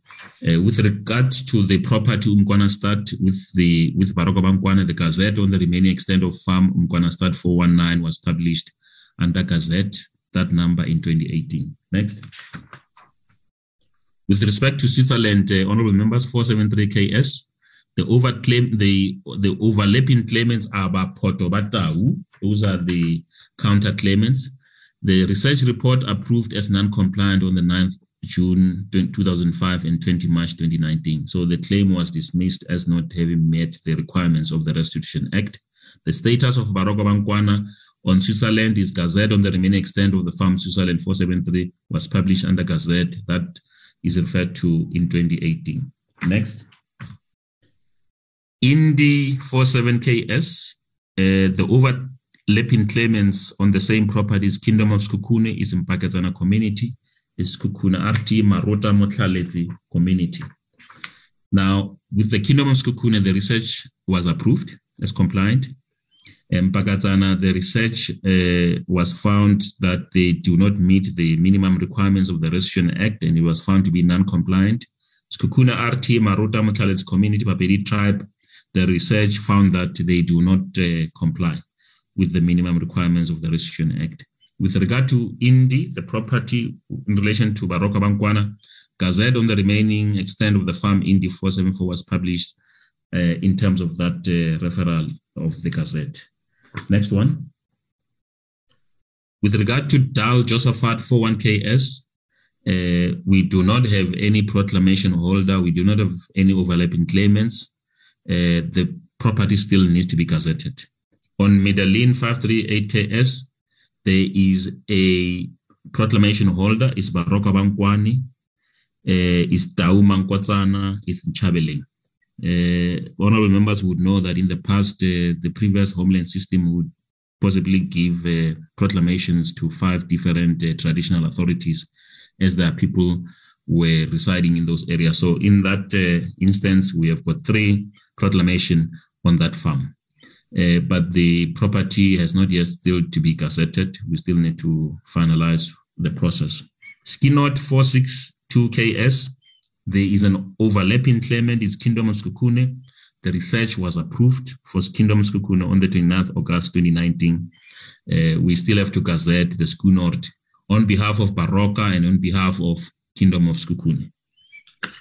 Next one. G&G Government Grond 503KS.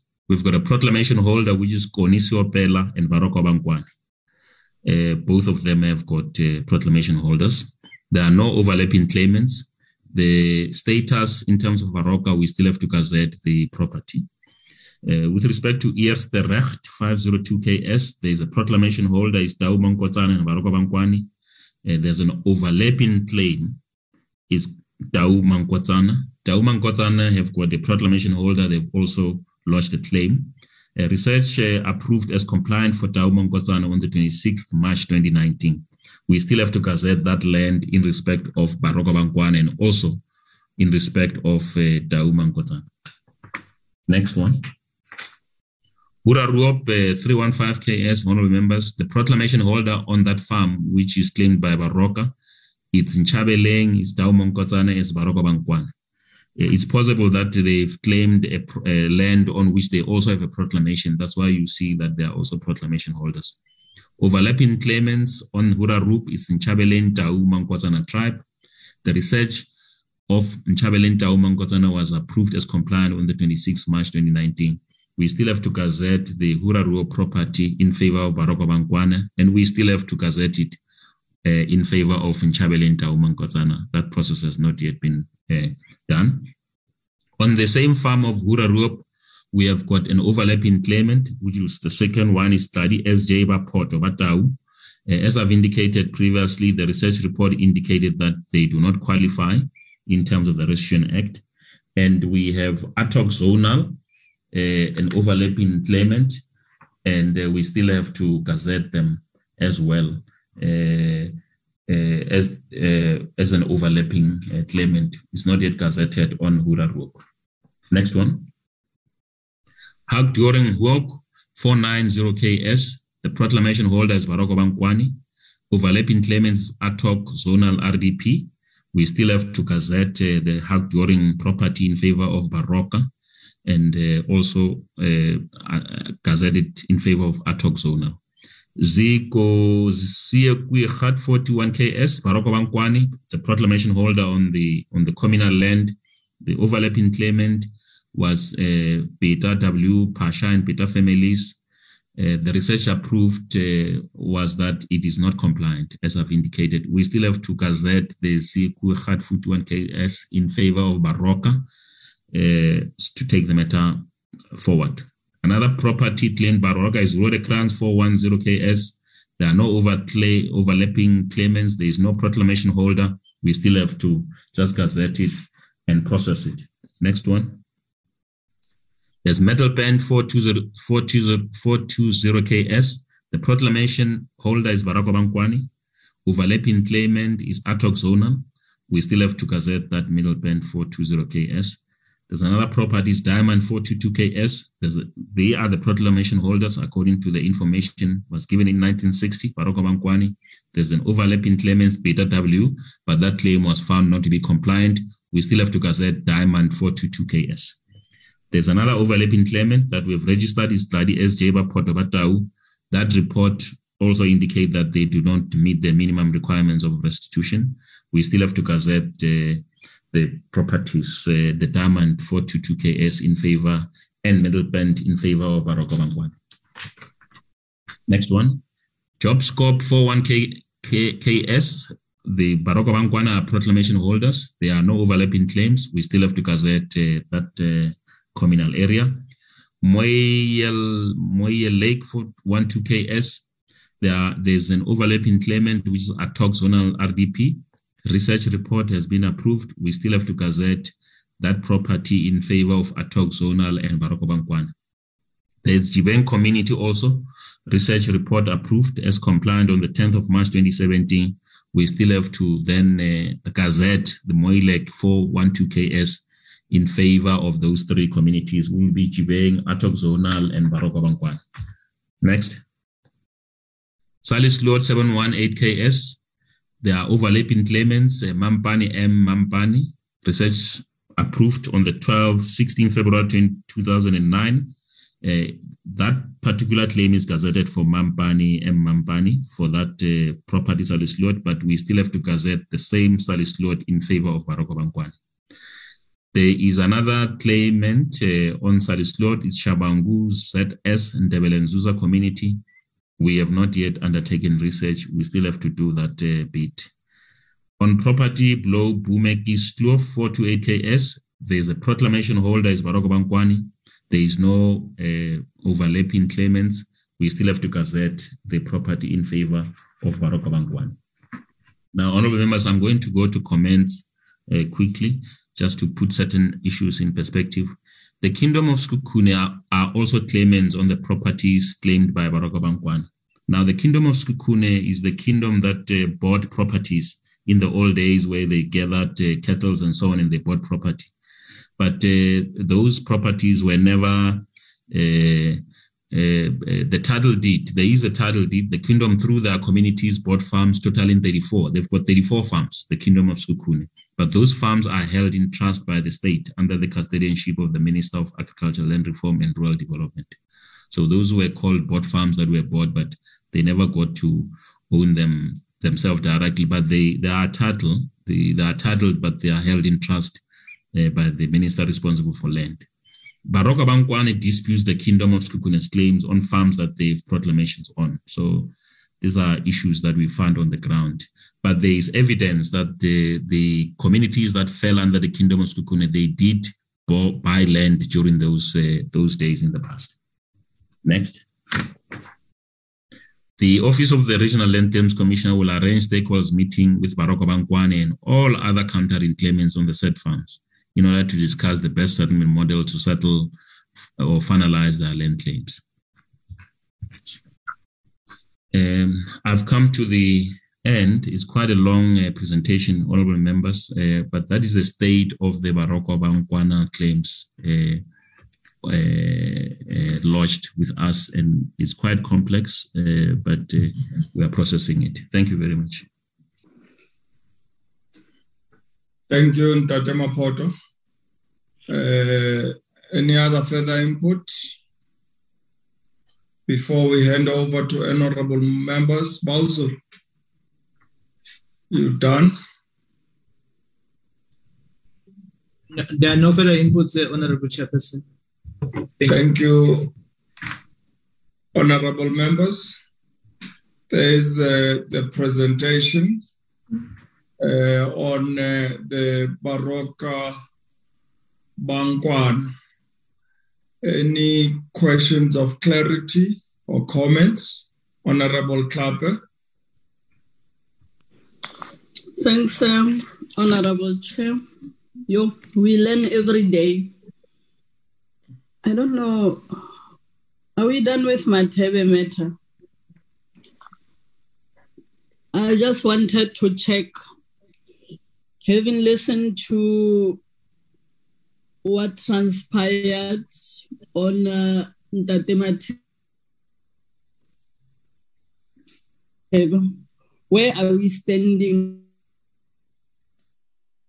with Mathebe now? The advice is refusing the thing. And I was reading that report that is very detailed by Ntate Chililo to say department lacks legal instrument to assist people like Mr. Mathebe. Where does the department stand now with Ntate Mathebe on this one? Legal instrument, I understand that that one that you quoted does not cover him, because what he wanted was just an adjustment of the title deed, only to find it will open a can of worms on those investigations, and ultimately he does not even it's not even covered under those, and he has to now put up a new claim through the regional claim. Where is he now? What is happening? Is it a standoff to say we can't help you and we don't have that capacity, lacking those instruments and everything? On the Baroka one, the reason why I'm saying we're learning every day, Chair, I think it's a whole lot of portions, but I want to confirm my understanding with the department on the terms that they are using. For an example, what do they mean if they say is gazetted? Because I'm saying this, I'm asking this because when you look at what they have been presenting, most portions has been gazetted. Others, on the other hand, they are still awaiting gazetted to be gazetted, even though the research report is not approved or is non-compliant. So I want to understand, because it's putting a confusion on me, or what does it mean when it's gazetted? I thought you gazette when everything else is compliant and it's about something to be handed over or something like that is done. Now, after gazetting, because gazetted has been done on both 2018, 2019, have these claims ultimately be restored or restituted, or where are they, what is happening? 2, these ones that are non-compliant, because it's the research report that is approved as non-compliant. Do you have mechanism of assisting them? Do you ever had cases where the research report will be saying non-compliant, then you have to help the claimants and it became approved? Or when it's non-compliant, you just leave it like that? Or are there any other mechanism? Because when land reform and restitution started, claims were done. We used to know that there was capacity in the department that people will even go to an extra mile of retrieving information, even in England, to help the land claimants. Are you still doing that? Or when it's non-compliant, it's what under the bridge, or what is happening? So those will be, the last question is, if you're saying the king has got a proclamation, and I saw one area also, it's not the king, but there's proclamation. What do you mean there's proclamation on that land? That's why I say I want to understand and not assume that I understand this terminology the way it has been presented. Thanks. Thank you, Honorable Tlhape. Honorable Stay. Thank you, Chairperson, and also thank you for the presentation.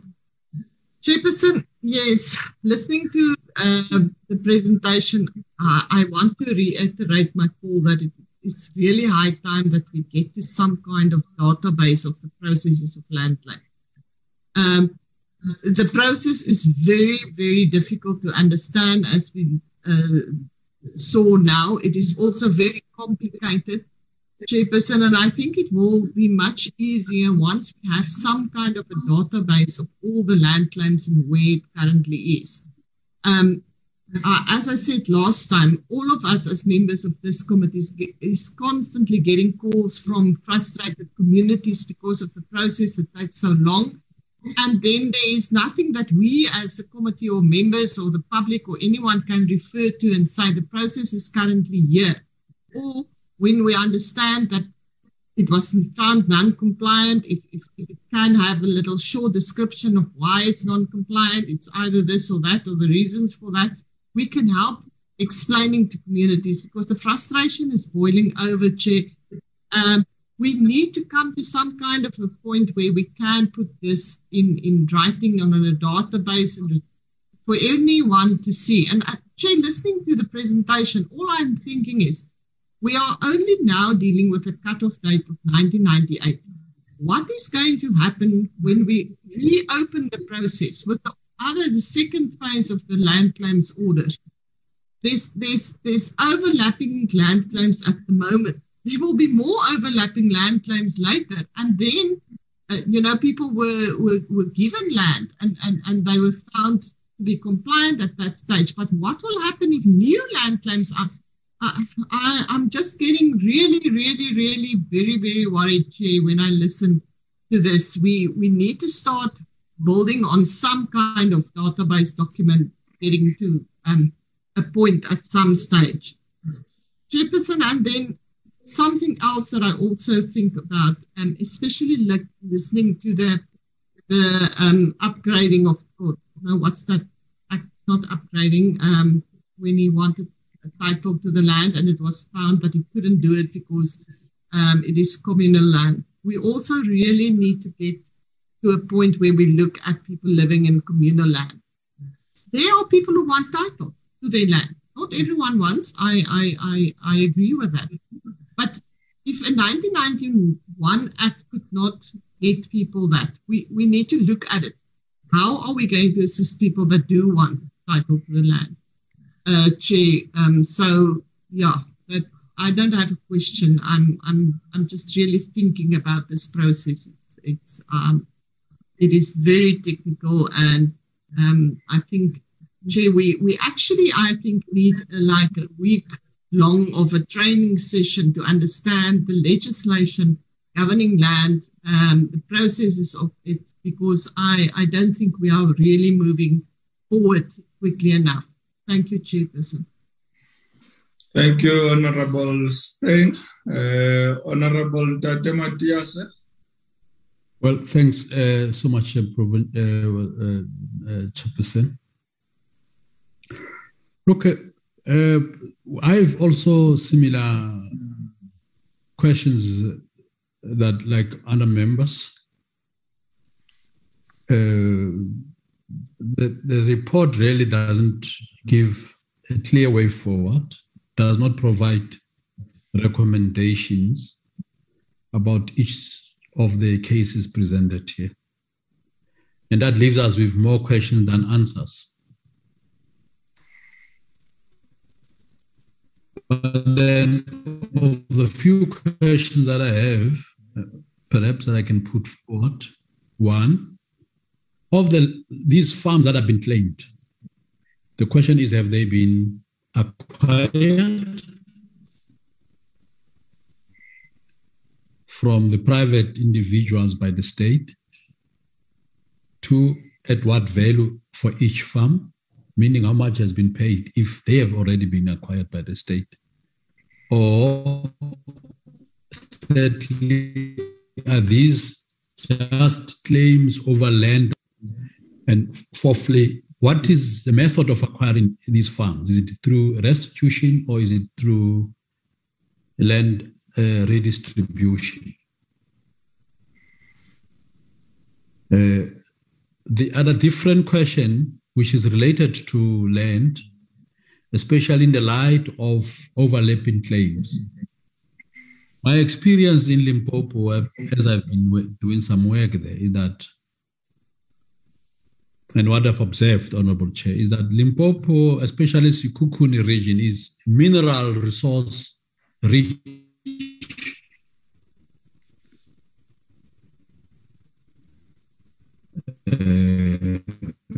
There are mines there for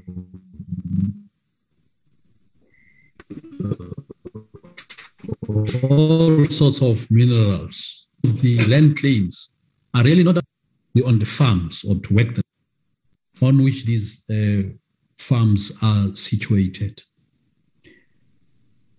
Now, the question to the department is, have they established the real motive or the real interest of the claimants? Is it really about land for agricultural and farming purposes?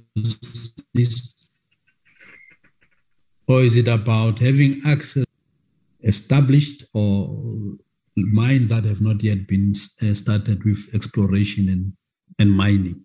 That question is important to understand the nature of the overlapping claims. And it will be important and it will be in the interest of any inquiry over these disputes that we know exactly why people are claiming those pieces of land or of the farms, and for what use do they want to have access over the farms. Thank you so much, Honorable Chairperson. Thank you, Honorable Nkwana Matthias. Honorable Kaba. No, thank you, Chair. I've got no issue at the moment. Thank you, Chair. Thank you. Honorable Mbabama is now submitted an apology. Akbare Breed. Dankie, Voorsitter. Chairperson, I share my colleagues' concern. I think Honorable Slape mentioned the gazetting, and I would like to further that, but I would like to support Honorable Steyn when she says that I think we need to get to a stage where we have a database of sorts, where we can actually see, afhandel and process, and actually have a list of all of these things. Chairperson, in terms of the gazetting, a lot of the claimants or a lot of the claims are in process, and what is outstanding is to be gazetted. The gazetting is.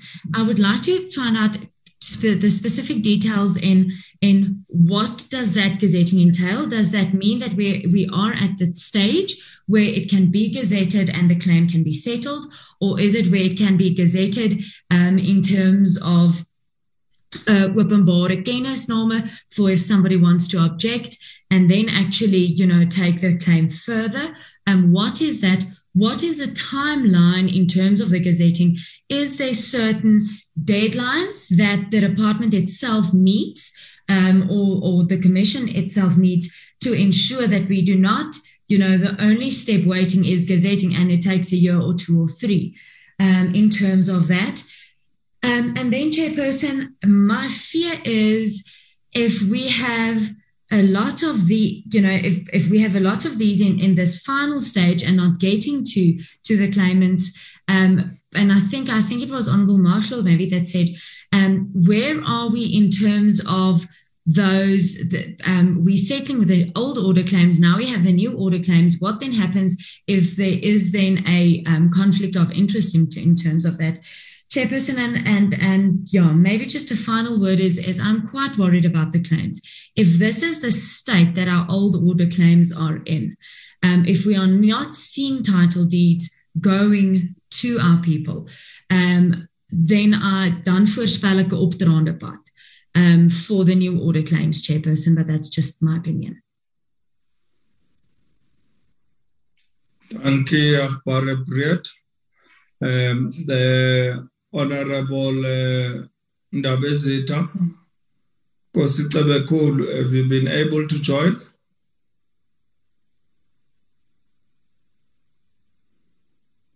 Marshall, Honorable Marshall. Thank you, Honorable Chairperson. Firstly, let me take this opportunity and appreciate the report as presented by the department, especially of Limpopo province. But the issue of Mr. Mathebe is a worrying factor in my mind, that we might be having our people who are suffering out there without, getting assistance. But we must also understand and get information on how did Mathebe get the land in the first place. For him to come and claim, how did he be given this land? Who gave him the land? The department must be able to tell us who are doing those things, giving people land without them having the rights to occupy that land. But Chairperson, my questions will be as follows. How long does it take to finalize the research report on land claim? How long does it take? Maybe I did not listen when they were presenting, but I just wanted to know how long. Does the department, second question is that, does the department have the capacity in doing the work? And then the other one is that, does the department have internal service providers who is helping them as the department in doing the evaluation? Where the person will be that if yes, there is capacity, why is it taking so long for them to finalize matters matters on the issue of land in this regard? The last one, Chairperson, I heard that most of the people, they are losing their rights. What is the most problem that the department is coming across with, and how do they solve it? Because we are the government that says people must get their land. People must plow. People must, produce. And the president recently presented that each and every municipalities must be able to, do investment. How do we do the investment when the issue of the land is not being addressed? We need to make sure that we as the department and we as the government, we provide the conducive environment for our people to be able to attract those investors in our areas. Thank you, Chair. Thank you, Mama. Honorable members, Is there any other honorable member on the platform who have not recognized who wishes to pose a question? Dr. Masipa, are you sorted and back on the platform? Chair, I am back. Thank you, Chair, and good morning to colleagues and the departments. I'm sorry, Chair, I have really been struggling to follow the debate because I was, on and off. I have got really no question. I think my colleagues covered me. I have just joined, when the gentleman that was presenting, was towards the end, but I'm covered. Thanks, Chair. Thank you, Dr. Masipa. Thank you, honorable members, for your questions of clarity. Maybe I can just add one or two on my end, particularly on the Mathebe case, which demonstrates a gap in law when it comes to communal land tenure law, which has to give effect to Section 25, subsection 6 of the Constitution. Can the department in this regard speed up the process? We do know, honorable members, during the Ultra Bill process, we were informed that the bill will be tabled soon. To date, we are still waiting on this. On the Mararo claim, maybe just a clarity-seeking question would be based on some claims which have been finalized, whilst Mararo is still gazetted stage. What was the final award for the finalized claims? If it was restoration of land, what does that mean for Mararo? In terms of all the claims which have been reported on today, question would be, are they all on state land? If not, what will be the total cost of settlement on the finalization of these claims? Thank you, Zul. We'll hand over back to yourselves with Ntate Chililo, as well as Ntate Mapoto for responses. Thank you. Thank you very much, Honorable Chairperson and the honorable members for the comments. My colleague from Restitution will deal with all the questions and comments that relates to the land claims. On the Mathebe matter, I think, Honorable Chairperson, you have touched it, and I think I agree with you from our side in terms of the gap that you have identified in terms of the law, especially that deals with issues of tenure in communal areas, because Mr. Mathebe resides in a communal area, and his residence is there with the other members that he was talking about. Obviously, there was a land claim on that land, which then was settled in terms of financial compensation, because the land could not be restored as it's a communal land settled by traditional communities. So and then the claimants were given financial compensation. I agree with you, and I think the department,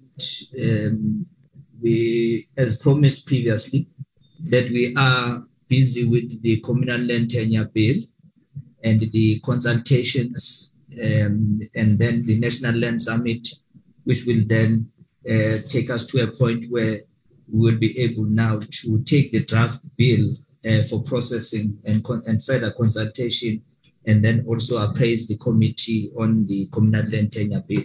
Our legal development unit, Advocate Ramasala, is busy with the communal land tenure bill and also the policy related to that bill.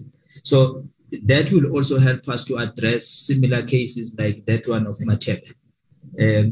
Let me stop there, Chairperson, on Mathebe, and allow my colleague, Mr. Mapoto, to address the issues that were raised by the committee members on the issues of land claims and the definitions on gazetting.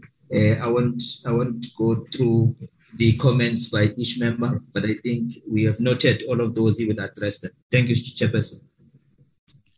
Thank you very much, Mr. Nkosi.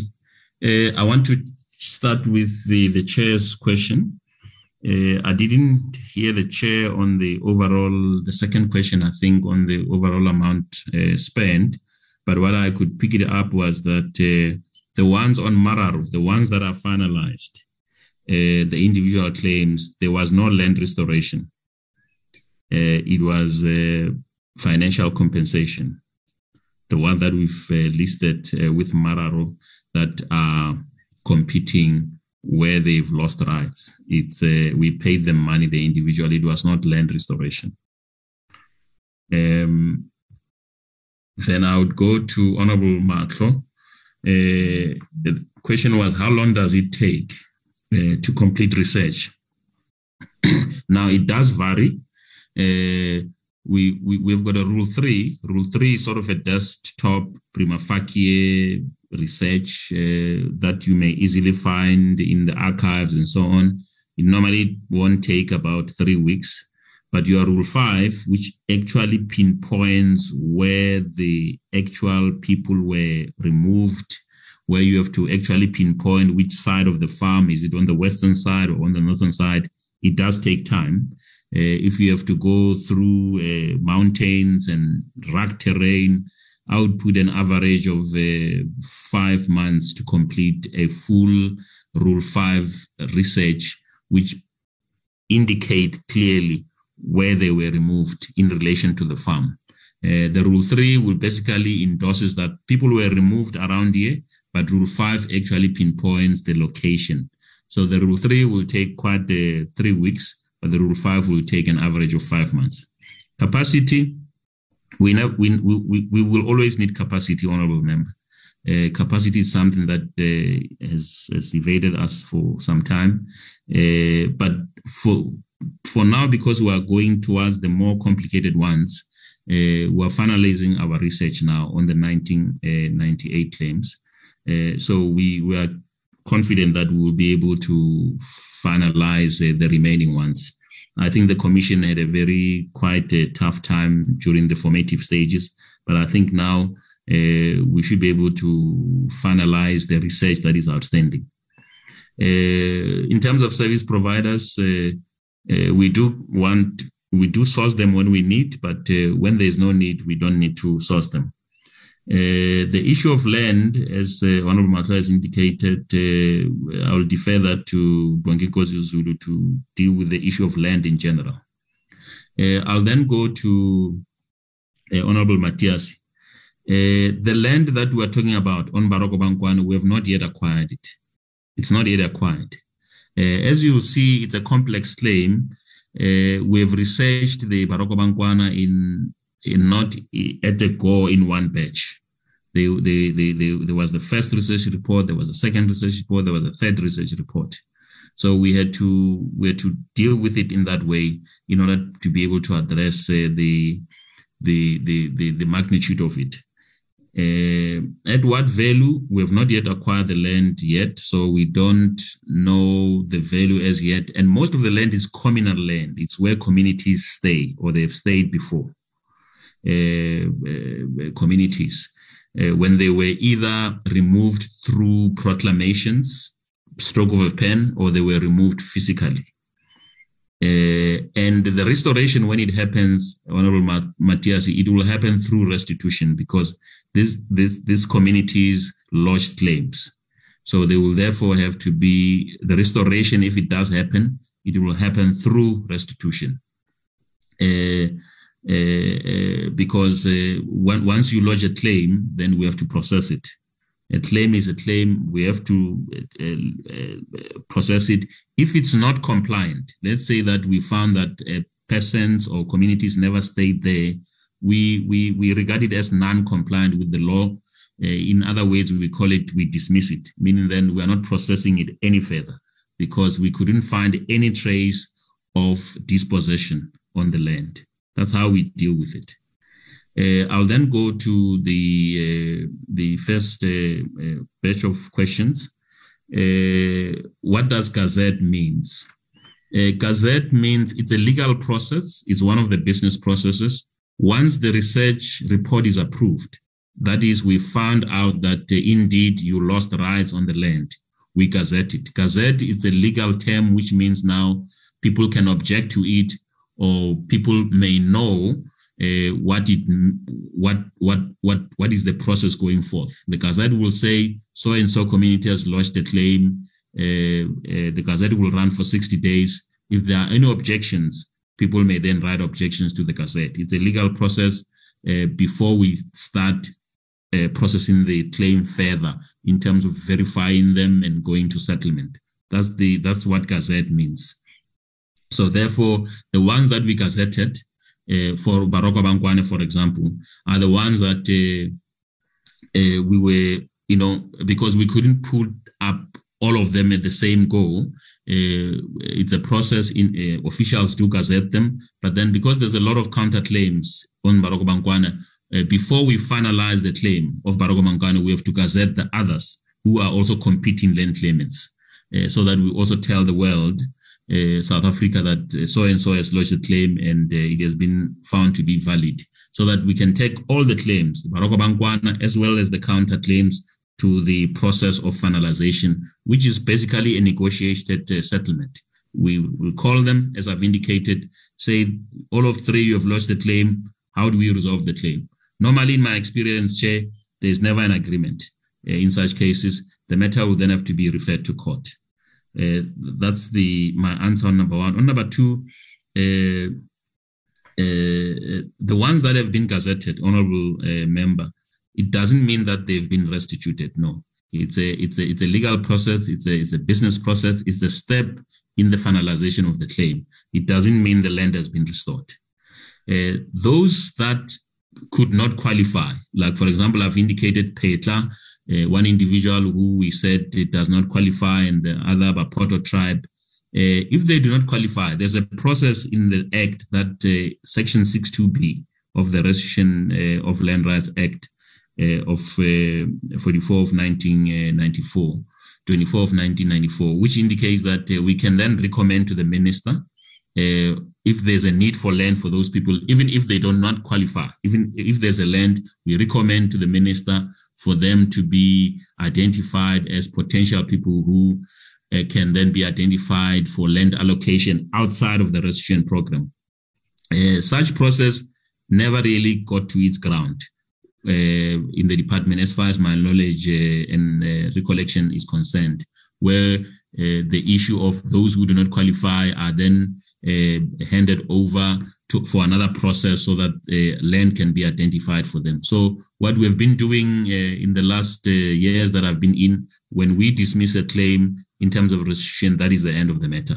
But there's a section in the Restitution Act which says those that do not qualify, a recommendation can be made to the minister for them to be considered in terms of other programs of government. The other one in terms of proclamation, what does it mean?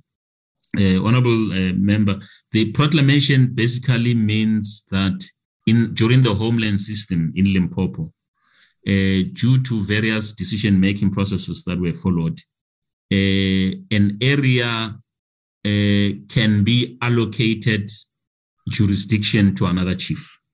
That's how they did. So, for example, a village 60 kilometers from where the proclamation chief resides can be given to him in terms of jurisdiction.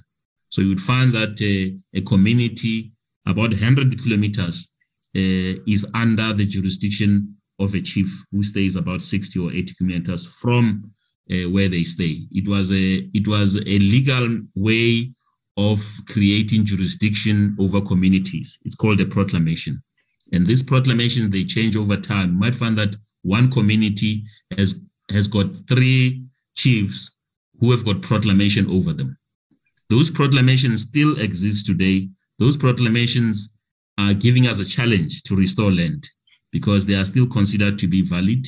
in the 1960s and the early and the late 70s, because you find that some communities, because in the past arena, they could not be in good terms with the previous homeland system, jurisdiction over that area was given to another chief, as opposed to the chief that normally resided there.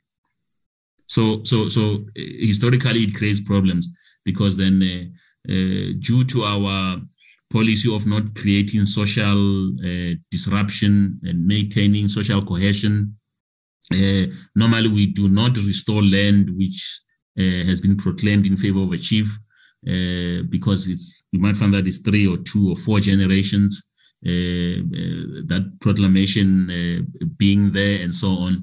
So we could not make headways of proclamation. So at the moment, it creates a problem, especially in a rural area like Kukune, where in most communities, there were proclamations as the homeland system was changing hands, and there were others who were favored by the previous homeland system, and they were granted multiple proclamations or proclamations on other people and so on.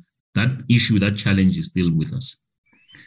I will end there, and Chair, if I've missed your question of the overall amount that was spent, if I heard you well, I will have to get the figures on that. I wouldn't have that with me immediately, but I hope that I've tried to answer, and I would want to end there. Thank you very much.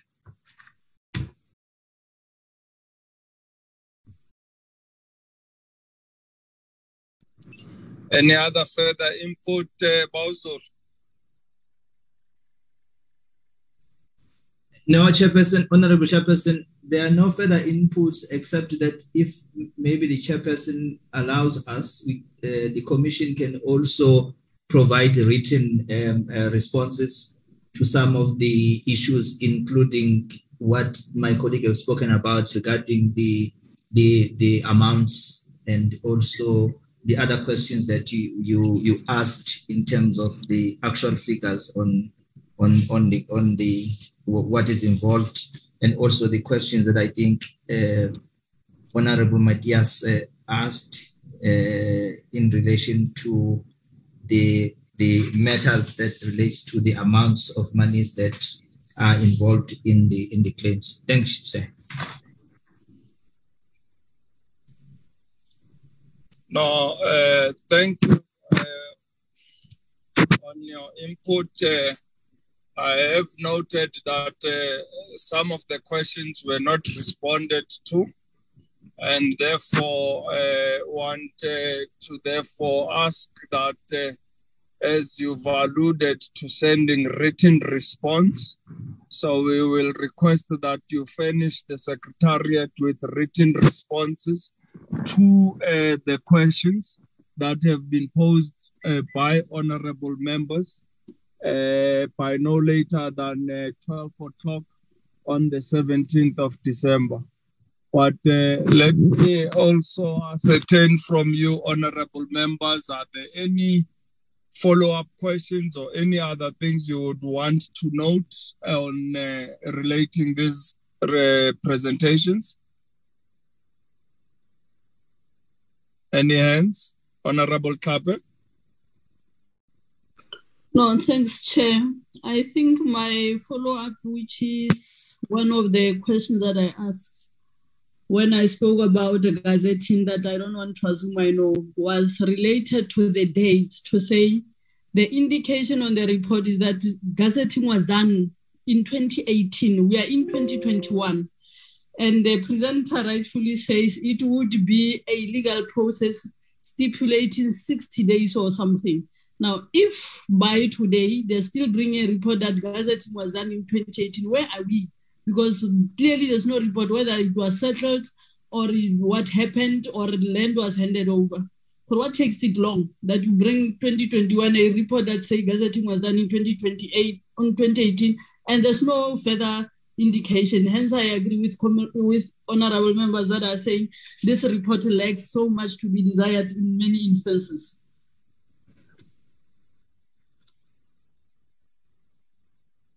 Thank you, Honorable Kape. Any other honorable members who want to have a final input?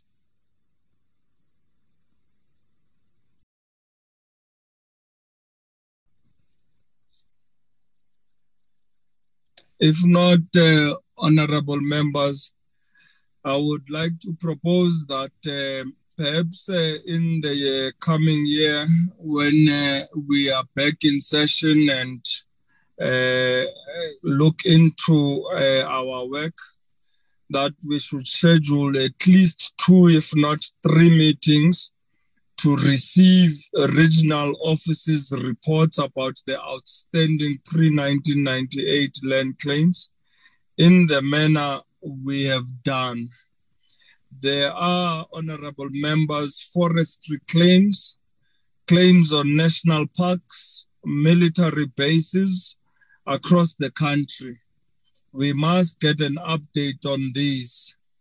And we need to also push for the finalization of these claims, which will pave the way for the consideration of new order claims that the Commission can't even touch at this moment.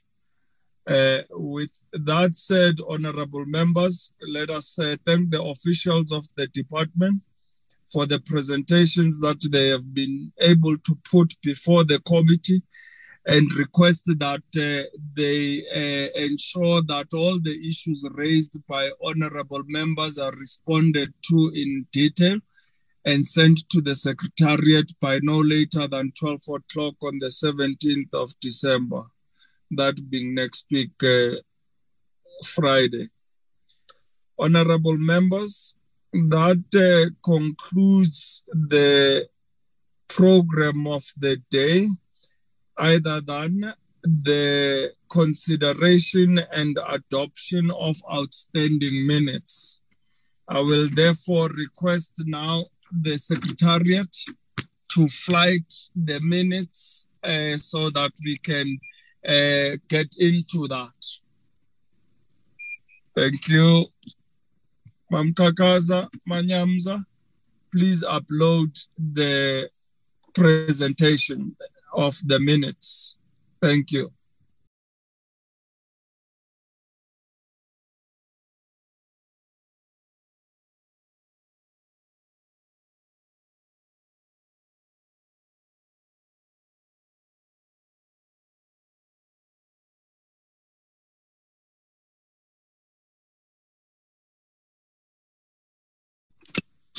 Thank you. As before us, it is the minutes of Tuesday, the 30th of November, 2021. Page 1.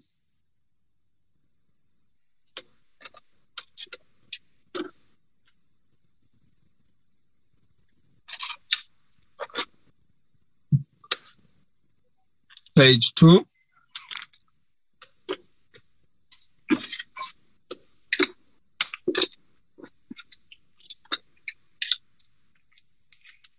Page 3.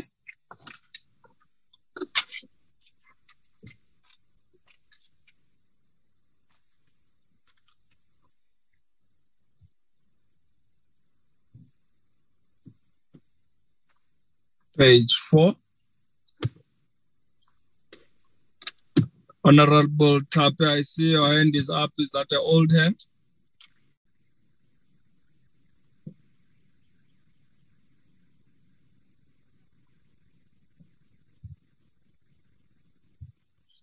Page 5.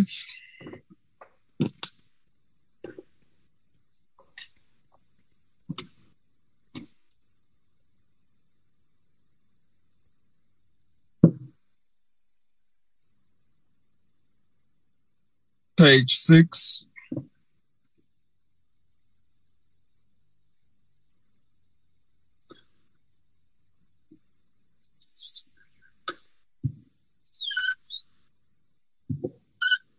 Page 7.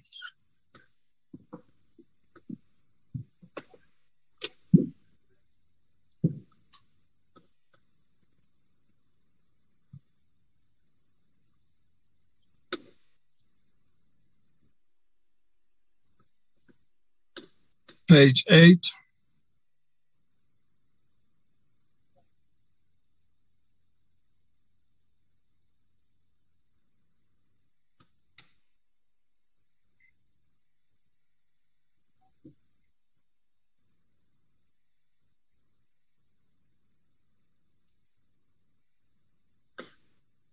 Page 9.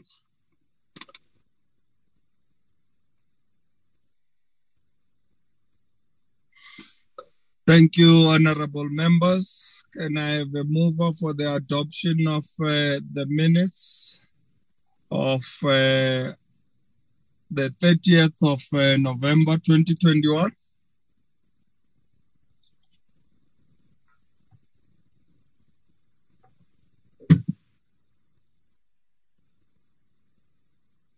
Honorable Steyn. Chairperson, thank you. I propose that we adopt the minutes. Thank you, Honorable Steyn. Moves for the adoption of the minutes of the 30th of November 2021 as a true reflection of the meeting we held. Can we have a second, honorable members? Honorable Mahlo. Chairperson, I second the move for the adoption of the minutes of the 30th of November 2021. It's a true reflection. Thank you. Thank you, Honorable Mahlo. Seconds the adoption of the minutes. Honorable members, any matters arising? Page 1.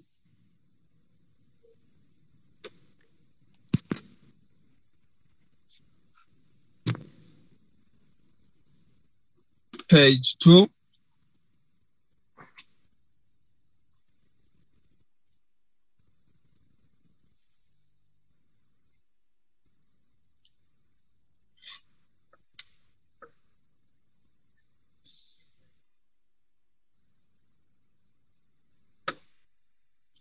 Page 3.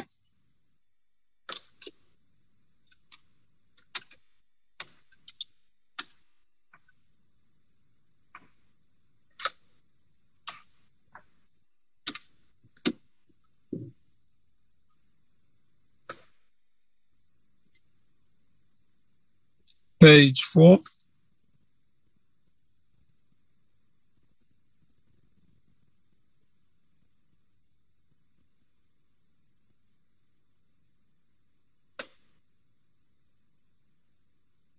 Page 5.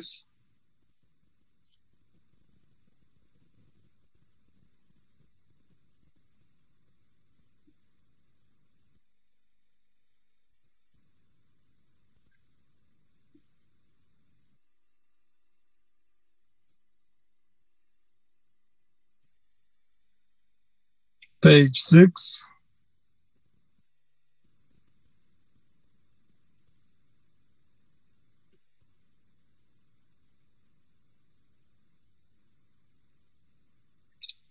Page 7.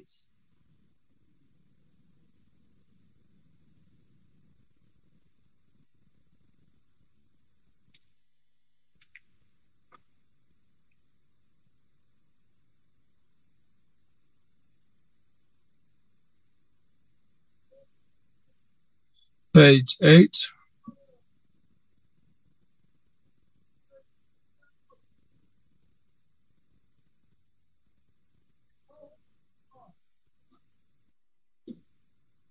Page 9.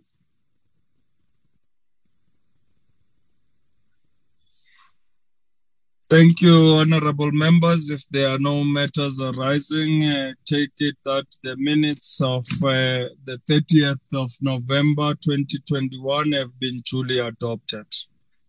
That was the only set of minutes, honorable members, that we had to adopt in concluding our work.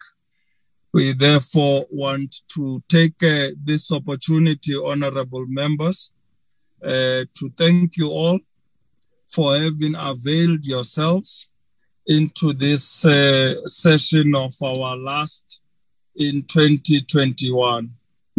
I want to wish you well during your constituency period and your holiday season. Spend it well with your loved ones. Get the much needed rest. It has been a very taxing year. Most of us have been totally worn out. Do utilize it to revive your body so that we can come back in 2022 and hit the ground running. We have identified a number of issues that we would like to engage on and particularly carry out oversight on. I therefore wish you all well. Enjoy the holidays, and particularly our staff, the secretariat, content advisors, the researchers, as well as logistics and communication. Please have a wonderful holiday and stay safe, both on the COVID pandemic that we are witnessing numbers rise with the fourth wave looming.